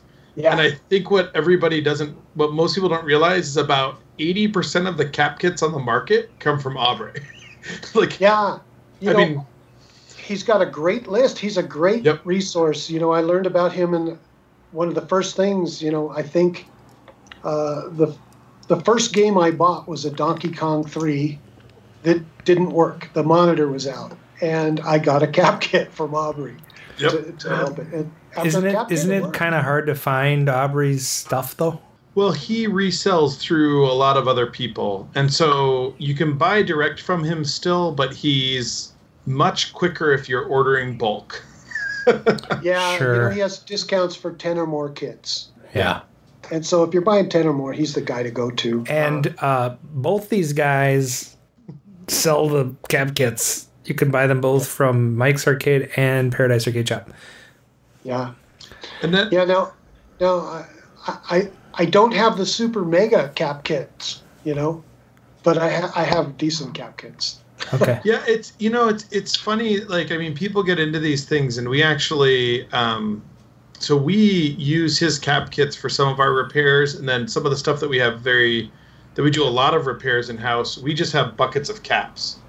Oh, and so like we just if we're doing like Go5s, we just literally pull out the buckets, put them on the thing, and we just blow through a bunch of Go5s. Why open the bags?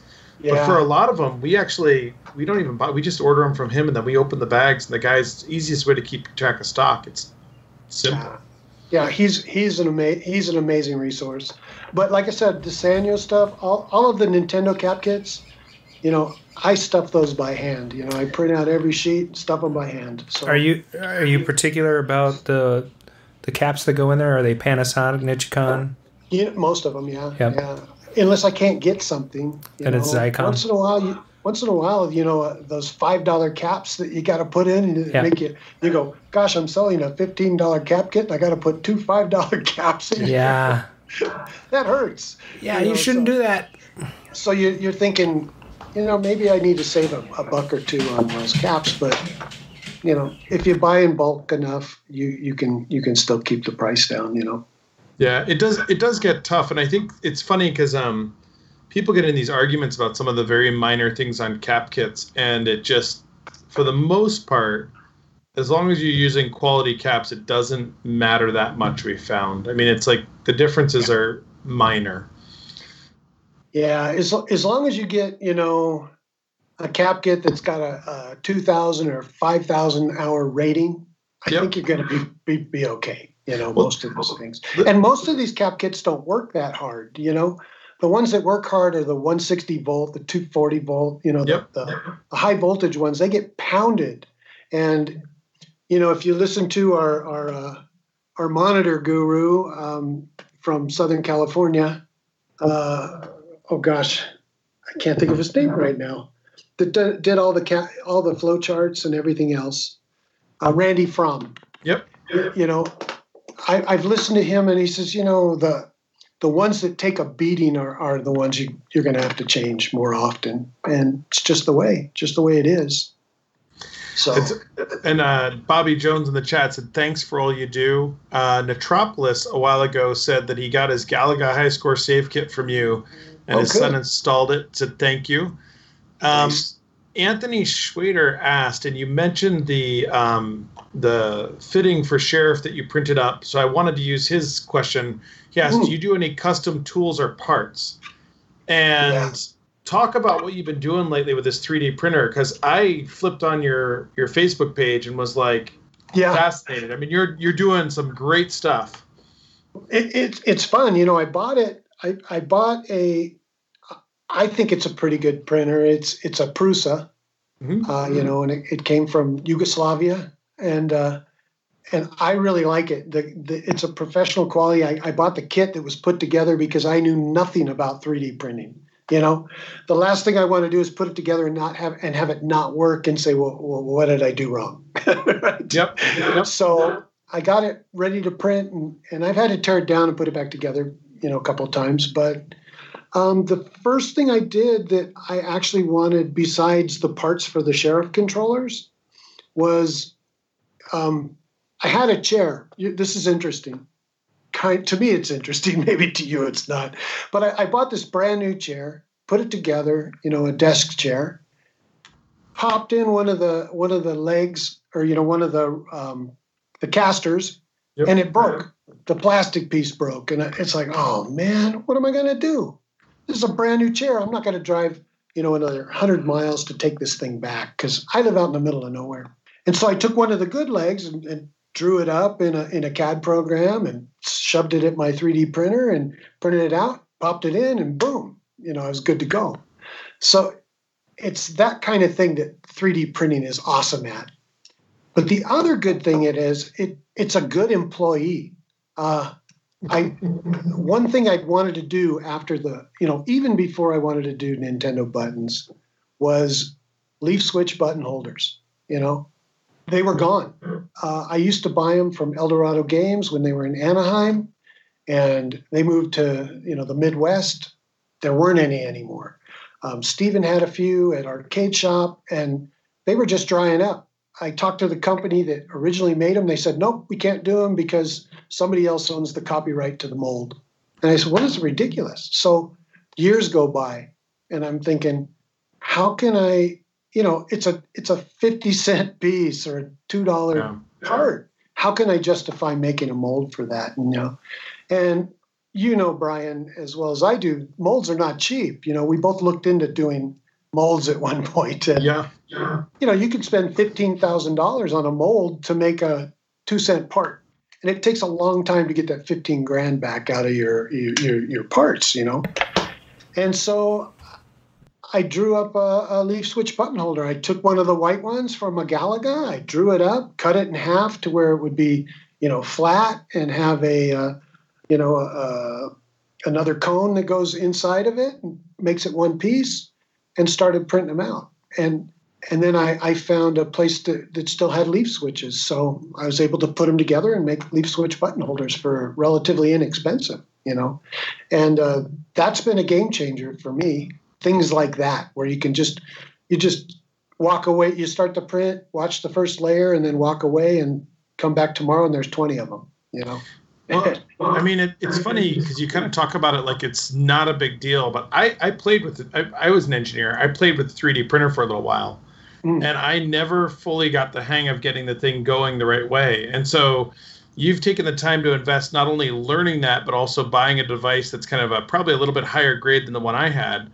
And you were doing, I saw you were doing pin fittings. I mean, tell me about, so you're printing up like Midway plastic door fronts, which was awesome. But these fittings tell me about that.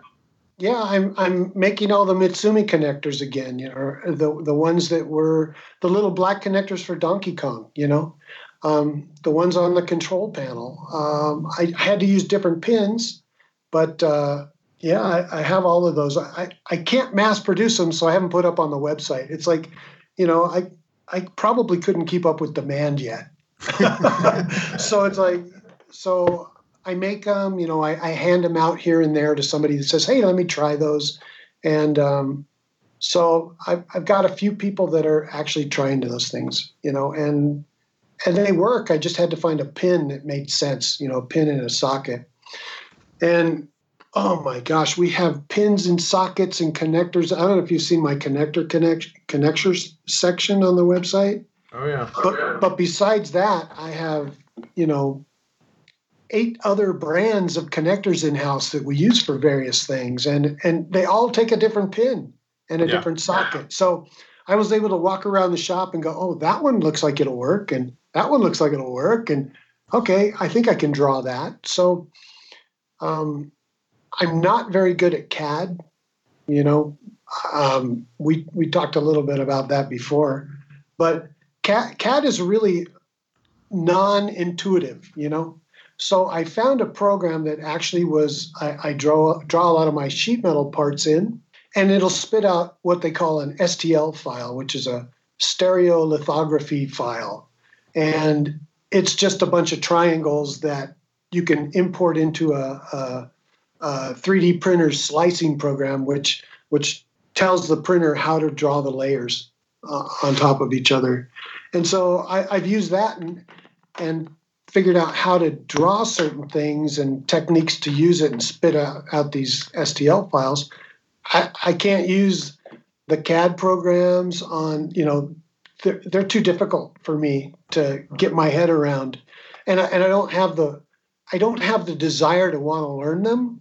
Yeah. Because I have this other method that works for me, and so that's all I care about is it works for me, and it spits out some decent products, So I love Melissa Melville's comment on your Facebook page where she asks, "Do you ever sleep?" Melissa's awesome.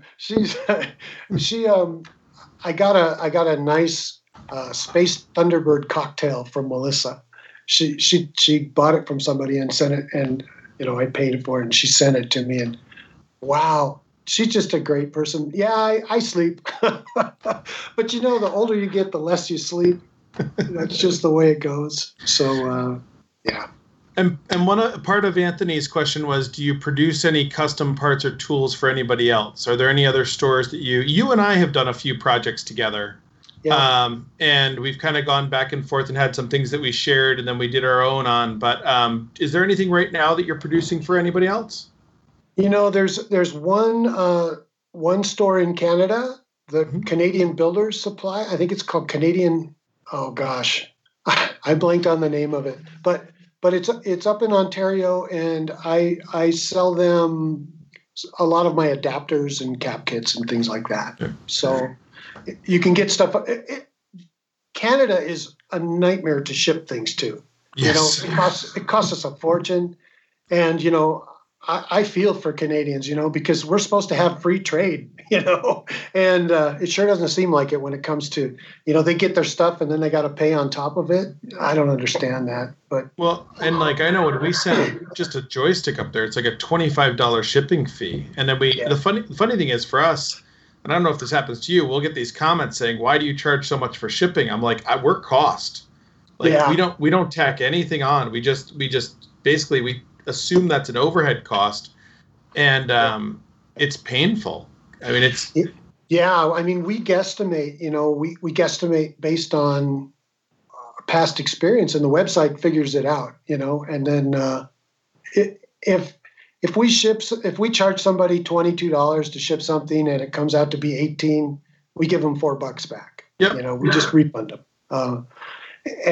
But if it very seldom, if we charge them $22 and it ends up costing $26, we'll still send the item. We won't charge them the $2, because it's a hassle. By the time you get $2 out of PayPal, it costs you what, 25 cents a transaction plus another 14% on top, or 3% or whatever it is. And then your time. It's not worth it. No. So. And we sell all over the world. We ship to Africa. We ship to the UK. We ship to the EU. We have customers in France and Australia. Everywhere. So it's. And I think getting back to Anthony's question a little bit is one of the answers to that is Mike was talking about what the margins are on products. And so, I know for us, a lot of times if somebody comes to us and says, hey, I'm looking for a joystick for a Nintendo, we don't bother trying to carry them. We just send them to Mike. And I think a lot of the retailers that are carrying stuff, they kind of know who has what. And so there's this environment where, people come to me and say, do you have Wiccos? I send them an arcade shop. Yep. And it's easy to do that, and it makes more sense when you start to with some of the items, not all of them, when you start to sell them in between stores, lose some of the income for the stores to do new things, because you're paying shipping and other aspects of it. So I agree with you there. I think most of the phone calls and the emails that I field are people saying, I need this part. You go, oh yeah, just like you said. Well, I don't make it, but my competitor does. Here's where you go get it. Right? I'll do that all day long because I want a happy customer. Yep. And they're welcome to call me and find out who has what. If I know, I'll tell them. No secrets. Yeah. And I think that's one of the neat things about, I know Steve and I have sent customers back and forth. You and I have sent customers back and forth. The goal here, and you got into this earlier, and kind of how you approach these projects is to, at least in my mind, and I think the way you view it, is to build up an enjoyment and appreciation and support for these games. Yeah. And I believe if we build that community, the stores will live longer. If we all try and cut our piece of the pie and claim it and defend it, we're going to gobble up the market and make stuff go away. But if we kind of build the community as a whole, we'll all be here longer. Yeah, I totally agree. We have to do that. Plus we have so many new collectors coming into the scene that, they go, hey, I want to upgrade to a Dell monitor and a 60-in-1. And you say, well, okay, I can help you do that non-destructively. Yeah. But I'll do that. But normally I tell them, I say, look, that game that, you don't want to convert that iRobot to a 60-in-1. You just don't want to do that. Well, why not? It's really cool. It'd be perfect for it. No, sell that game and go get a JAMA cabinet and put your 60-in-1 in that, We had a guy come to us, and he was asking us for parts to put an LCD monitor in his Tron. Mm-hmm. And I basically told him, I'm like, I will not sell you parts to do that. I will take your monitor and fix it for you. I will not provide the parts to put. You cannot put an LCD monitor. And there's some games you can kind of do it, but Tron, I mean, there's the whole environment of that cabinet needs a CRT. Yeah, I tend to agree, but I have dove head first into Wells Gardner monitors now, the flat screens, because they're multi-res. So, for years, the only people doing that kind of thing was 2-Bit Score, if you remember them. Yep. And they sold monitors for $400 for a Wells Gardner, and it's like, and they had a little kit that they could, install it. And I went, you know what? $400 is a lot of money for a monitor. I think I can do a better job. So, I came up with a little monitor kit that has, instead of having to buy Hap Control little wings or whatever, I designed some wings that would fit on there, bolt into where an original monitor would fit for a cocktail or an upright, and give them the original connectors and make it simple for them. Yep. And that way they're not destroying their game. If you buy a Pac-Man machine and the monitor's not working and you don't know anything about it, the first thing they want to do is, just make it work, So, okay, here's a kit that'll do that, And so I try to make everything we have brain dead simple for newbies to use. Sometimes it is, sometimes it isn't. But I learned from when I was in software that the most important thing was documentation. It's like, give them a documentation, show them a picture that says, change this chip and plug this in there, and you're good to go. And, that's where we can help people a lot, I think, is because I had to learn this stuff from somewhere, and a lot of times it was from forums or emails or sitting in IRC or reading Usenet posts. And if I can share that with other people and help them learn that stuff to make it easier for them, I want to do that. Sometimes I get a little too technical for people. I had one guy, I guess it's been about 2 weeks ago, and he goes, you know what? I need this and this. And I said, oh, it's right here on the website. This and that. He goes, your site is too much like a parts store. I gotta go look up in the manual what the part number is and type it in. It's too hard. And I'm thinking, God, that's the easy part. It used to be you didn't even know what it was called. And now, at least you have a part number to reference. But I joked at one point that I was going to put a little label on the front of our store that said, if you don't install, if your dishwasher breaks and you hire somebody else to fix it, you probably shouldn't buy parts from this section. Yeah. It's because it is fun, and we spend a lot of time helping people do stuff, but it gets challenging sometimes. I mean, we've got the stories of we've had people call us and say the 60-in-1 isn't working, and I hooked power up, and they say send us a picture, and they've got a picture of literally a plug going to the wall with the two wires connected directly to the board. So they're running 120 volts into this PCB, and it's like, all right, you need to send that back and not do wiring anymore. Exactly. It's tough, but you want people to enjoy whatever they have, and they have the right to do whatever they want with it, They do. So we can just kind of gently guide them into maintaining the machine to a point where they're not just, they're not pulling a Todd Tucky and throwing it off the back of the building. Oh, oh my gosh. We've had him on the show, and so you guys we're gonna have We're gonna have you both on. You can fight it out. It'd be great. Well, I will say though, one of the neat things about Arcade the hobby, Radio Celebrity Deathmatch. There's learning on both sides. I remember I was out of town one time, and Susan had to solder up a board at one of our early adapter boards, and she had never soldered before.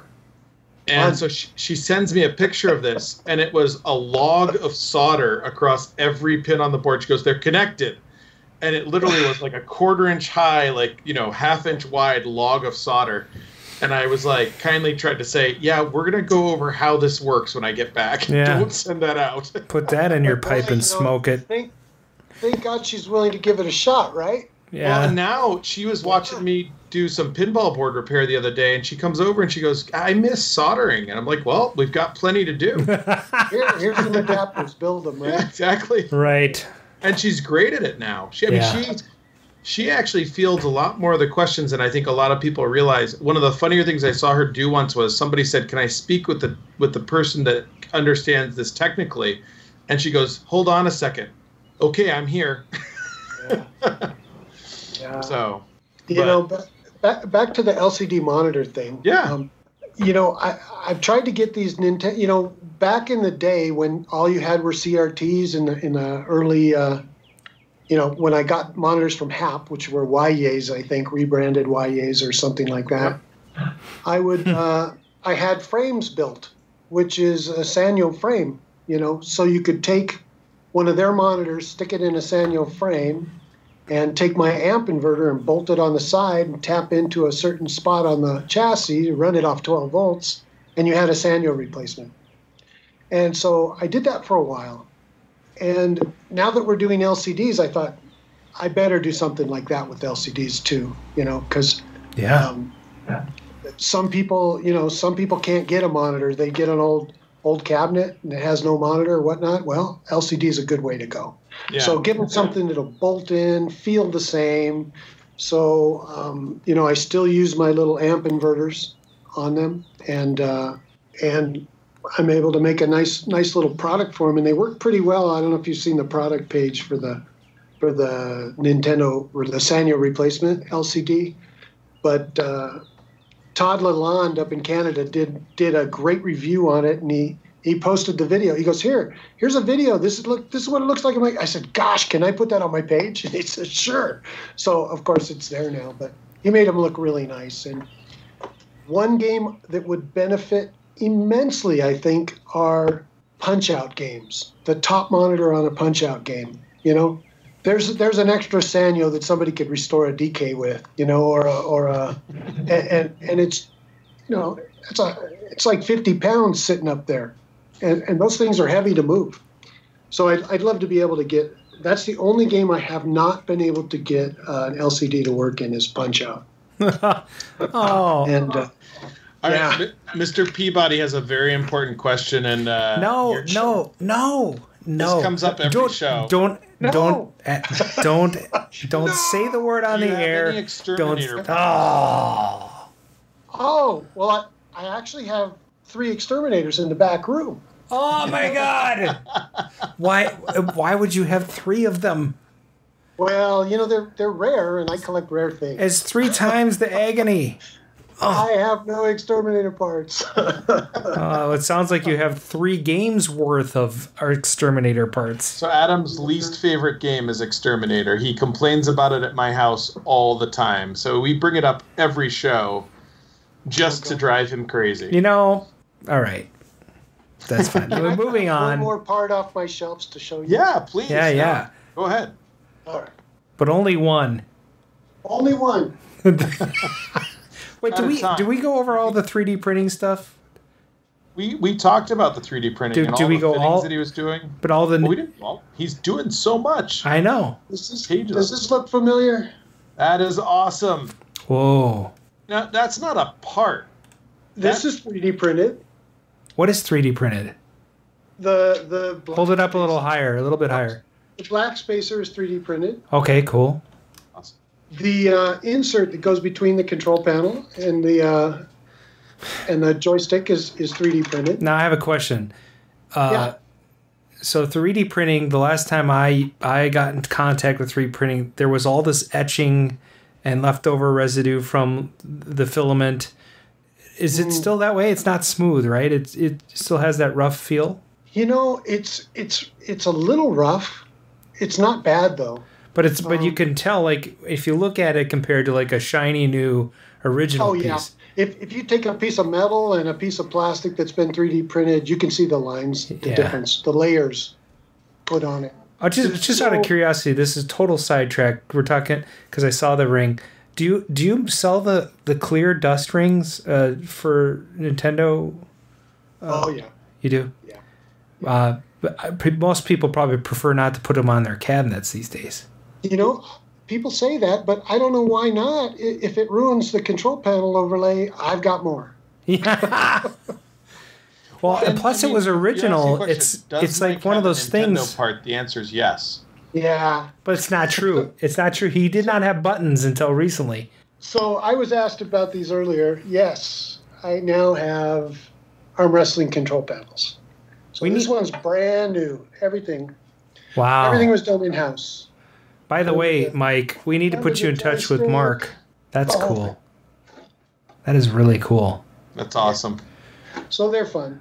We need to have you get in touch with Mark because he has that Hellfire that he did all the work for. You should get in touch with him and you should do the art for that. Oh, the art would be cool. I would love to. I have, I've done the instruction cards for the cocktail. Yep. I haven't done, I decided about 2 years ago to start collecting the cocktails, get them all. And every one I get mostly are converted to something else. Like they've got a 60-in-1 halfway installed into them. Or, or they've just been, holes drilled in them. I got one that actually had the white top cut out.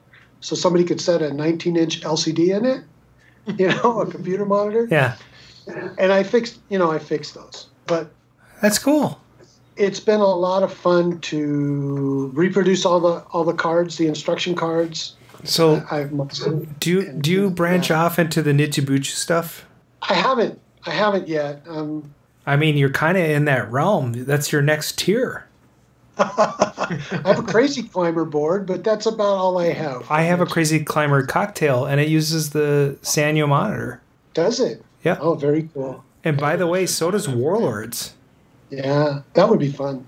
I'd love to do something like that. Smokinator, newer patron to the show, or newer guest, he says, Mike, do the track and field buttons pencil proof.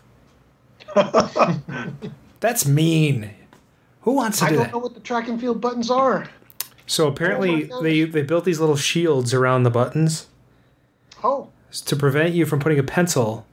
So you could, on track and field, you go, Yeah. But nobody wants that. No. We want to cheat. We want to use our, we want to use our toothpicks and our Pronto Pup sticks. Right, exactly, Mr. Peabody. Who needs pencils? He's just, he's got a lot of practice in. That's not a game I ever really played. By the time track and field came out, when was that? 84, 85?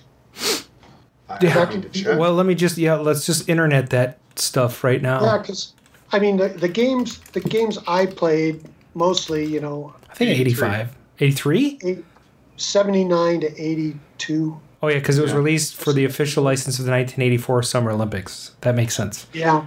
And there was a track and field, a tube, though. There was a 2. Oh. And that came out in 88. But that was for the NES. Cool. So you said 83 is when it came out? 83 was the original. I just never had one around me to play. By then I was in Las Vegas. And we were playing different kinds of machines back then. So... And I got to give you credit, Mike. We mentioned the Nintendo buttons in the chat, and people were mentioning some of the stuff here, but you did. So I looked at that project for years, and I could not get somebody to mold them. So we talked about molding. I was getting quotes back of $20,000 for molding costs, and it just didn't make sense, and I could not get it down to a price that made sense. And I kept trying. Mike came in, and you and I had some great conversations about that, but you pulled it off and you got it done. And it was awesome that you pulled those off, because they were not available. Everybody was using Wickos, and Wickos are not the same as the original. Yeah, for years, what I did is I bought the short buttons from the manufacturer, and then on my Harbor Freight mini lathe, I made a jig that you'd put in, screw in a button, and I'd shave it down 1 millimeter so that they would fit in a control panel. Yep. And all of my early orange and blue buttons, that's what they were. They were your standard short leaf switch button that had been, lathed basically to make it work. And that kind of goes back to Bob Roberts, the way Bob Roberts thought or thinks. He would do things that it didn't matter if it was correct or exact, it worked. Yep. And so a lot of my early solutions were just to make something that worked. And I still have some of those that I would like to make better. But until I do, I try to make a product that works for it. And it's like my Nintendo connectors, they work. They don't have any keys, but they will work for those little black connectors. But until I get the right ones, they're going to have to do. And so we do things like that too. There's been, I'm glad you have the chat open, but you've probably seen this. There's tons of compliments about your contributions to the community and some newcomers to your site that hopefully will be buying stuff from you soon. Well, very cool. Yeah. I hope we have their product in stock. And if you don't, you can just about my website too. Mm-hmm. How many of you have you guys seen The Money Pit? Yes. Yeah, great movie, right? With Tom Hanks. Shelley Long. Yeah. And my favorite guy in that, besides the main cast, my favorite character actor in it is the guy who plays the construction boss. He's hilarious through the whole thing. He says, well, how long is it going to take to renovate the whole place? And he'd say 2 weeks. And they go, oh, okay. A month goes by. How long is it going to be before we get our bathroom installed? 2 weeks. Everything was 2 weeks. Well, if you go through my website sometime and we have a product that we have to build or we have to, we have to assemble in some way from other pieces that we sell as different products.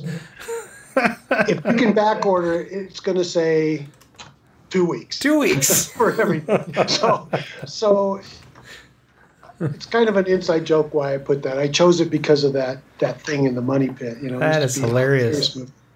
And things don't take 2 weeks. I think the on the short end of that. You buy a control panel that's not assembled. It's more like a day or two, but it may say 2 weeks. And I've actually seen comments on Facebook recently where people say, "Oh, I was going to get it from Mike, but it says they're not going to have it for 2 weeks." And I'm thinking, "Oh gosh, let me go change that." Stop, oh, that's hilarious. Because we forget sometimes that to update our stock when new parts come in. But if it says 2 weeks, don't fret. Usually it's a day or so. Well, I would encourage everybody to check out Mike's site if you haven't already, and subscribe and like his Facebook page, because he really is doing some great stuff. Yeah. And the tutorials, not the tutorials, but the examples of 3D printing he's putting up now, and the tutorials and information that he's done and shared in the past are really an amazing asset to this community. And it's really neat. I hadn't looked at his stuff in a while, and I hopped on there the other day and was going through his Facebook page, and I just kept scrolling and scrolling and scrolling. I'm like, gosh, I have not been here for too long. Yeah. And I mean, this is, and I hope it says something. We're coming from someone else who runs a store in the community. I mean, this guy is an amazing guy, an amazing resource. So, thank you, Mike. And you've always been a true gentleman when we've talked on the phone and we've communicated about things. I mean, It's been great to get to know you through all of this stuff. And by the way, we didn't talk about this, but I want to. I think I bought an original Braze Donkey Kong high score saves kit from you, and you don't carry them anymore. Yeah, I've got them all. The only ones I don't carry are I don't have the multi-ped kit. Okay. Because somebody has come out with another kit that has Warlords in it too. Yeah. And so why care? And I don't carry the Asteroids multi-kit because I just feel like it's a support nightmare.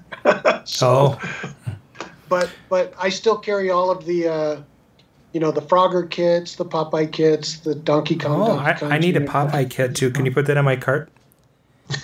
Yeah, there you go. At the end of the show, we're just going to cash out. It's going to be great. Adam's going to give me his credit card. I'm going to go shopping and buy all this stuff for him, and I might add a few things onto that.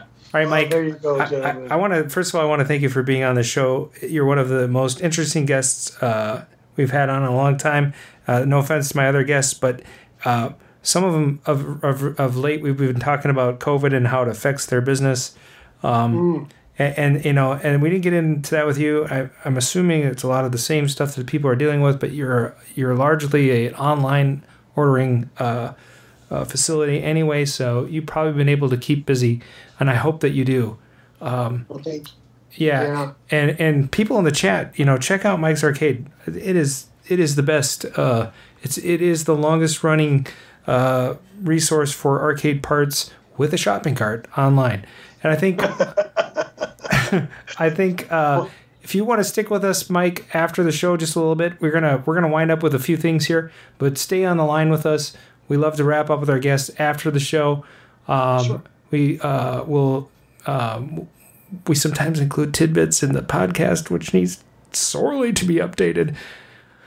And we'll be doing that soon. But and chatters, thanks for hanging in with us tonight. It's been great. So Mike, any parting words for our guests as you think about, hey, I've been in this business for a long time. If people need stuff, they tell us where we can go. Facebook, all that stuff. Give us your plug for the last bit of the show.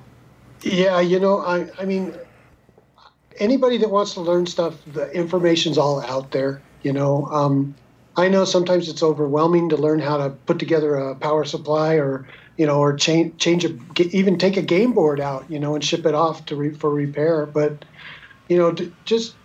just remember the information's out there and somebody's willing to teach you. Yeah. You're not in alone. There's thousands of us out there, doing this stuff. So, and when you learn something, don't be afraid to share it with somebody else. I think that's the most. Those are important really thing. great piece of advice. I really like that. And we didn't bring this up, but honestly, when I've called you and I love to talk to people, I get on the phone and I'm talking to you, you're never dismissive. You give me the time, you help me through my problem, you tell me what's best for me, and then we move on. But that's how everybody should do it in this hobby. It doesn't matter. I think that's great advice that you just gave. So. Yeah, we tend to forget that, that we just get caught up in our own little worlds and we forget that, we are a service industry and we're a group. Yeah. We're a community. And there's always somebody who's new who doesn't know shit. Yeah. And we have to treat them nicely, I know. Next guy that wants to change a flyback for no reason, I'm going to pounce on him. That's the truth. That's the truth. Oh, I just bought a machine, so I changed the flyback. What? I love reading the repair forums, and you have these people that come in and they're like, I just got my first arcade game, and it has a broken monitor, and I'm going to throw it away. Exactly. And it's just like, oh, shake your head, or hey, you really should try to keep that thing going. Let's figure out how you can do that. And one other thing I'd like to say is that, occasionally I come up with a new product or a product somebody else has done in the past. Yeah. And I really don't mean to step on anyone's toes. That's called free enterprise. That's called capitalism. Okay. It's free enterprise. I really don't want to step on someone's toes, but when I see something that somebody made somebody made at one point 5 years ago and they don't want to make it anymore, I'm probably gonna jump on that. I will make one statement here because we have joked about this in the past, especially with Arcade Jason in the chat. You do realize that everything you've done, Mark Spaeth has made at some point before. Well, of course. And everything you could come up with. And it's kind of a running joke. And if he ever watches the show, he's probably never going to talk to me again. Not that he would ever talk to me again anyways. But it is one of the funnier things with him. I love the threads on KLOV where somebody posts and he just comes in, I made this 15 years ago. Then sell it, Mark. Please. My this good is buddy. What you've done, Mike. You've made it available, which makes it valuable. By the way, I just want to say, one of my good buddies in the chat, Octavius Farnsworth, says, I'm the guy that wants to change the flyback. Oh, no. I love it. Let me sell you an LCD instead. Exactly. Just put an LCD on. And make sure it's 10 years old with no viewing angle whatsoever. Yeah, definitely. It'll be great. It'll be great. All right, stick with us, Mike. We're going to sign off. I think that means we got a double duty, Brian, tonight. I redid the names already while you were sitting there. Oh, my gosh. All good. Right. Well, let's see how this plays out. Oh, boy. I can just feel the show ending right now. I'm getting ready to dance. I'm going to take my pants off and everything. All right. Yeah. All right. So thanks for listening in. That's the Double R's Arcade Radio, and such. Like us at Facebook Arcade Radio, or check out our semi-regularly updated blog at arcaderadio.com. That's RCADERADIO.com. I think that's never regularly updated blog. It should be like, yes. Anyway, you can call and leave comments on the game line, which is 612-548-GAME or 4263 if you cannot spell or have difficulty on your phone. Do you like us? Become an arcade cadet and support the show by subscribing to our Patreon campaign at patreon.com/arcade radio. Yeah, I'm going to add to that because we have 3 tiers for Patreon now. And we've signed on a few people as arcade cadets. And if you contribute $3 a month, you help to keep some of the fuel in the rocket. If you contribute $5 a month, that allows us to run ads for special guests and keep fuel in the rocket. And there's a $7 tier that helps us keep some swag in the bucket to give away to you guys each week, and all those other things that we do. So, anyway, that's enough about that. But please check us out on Patreon if you like the show. We really appreciate your help there. So subscribe to us on our YouTube channel and keep up to date by clicking that notification bell so you know when we're streaming live. You can also subscribe to our podcast at Anchor FM, iTunes, Google Play Music, and wherever podcasts are streamed. That's going to be it for the show from Arcade Radio. We'll see you next week, and Mark will be back.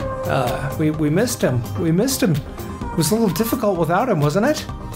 We pulled it off. We did. Barely. All right. This is the bridge. Everybody get ready, because there's going to be some serious techno after this.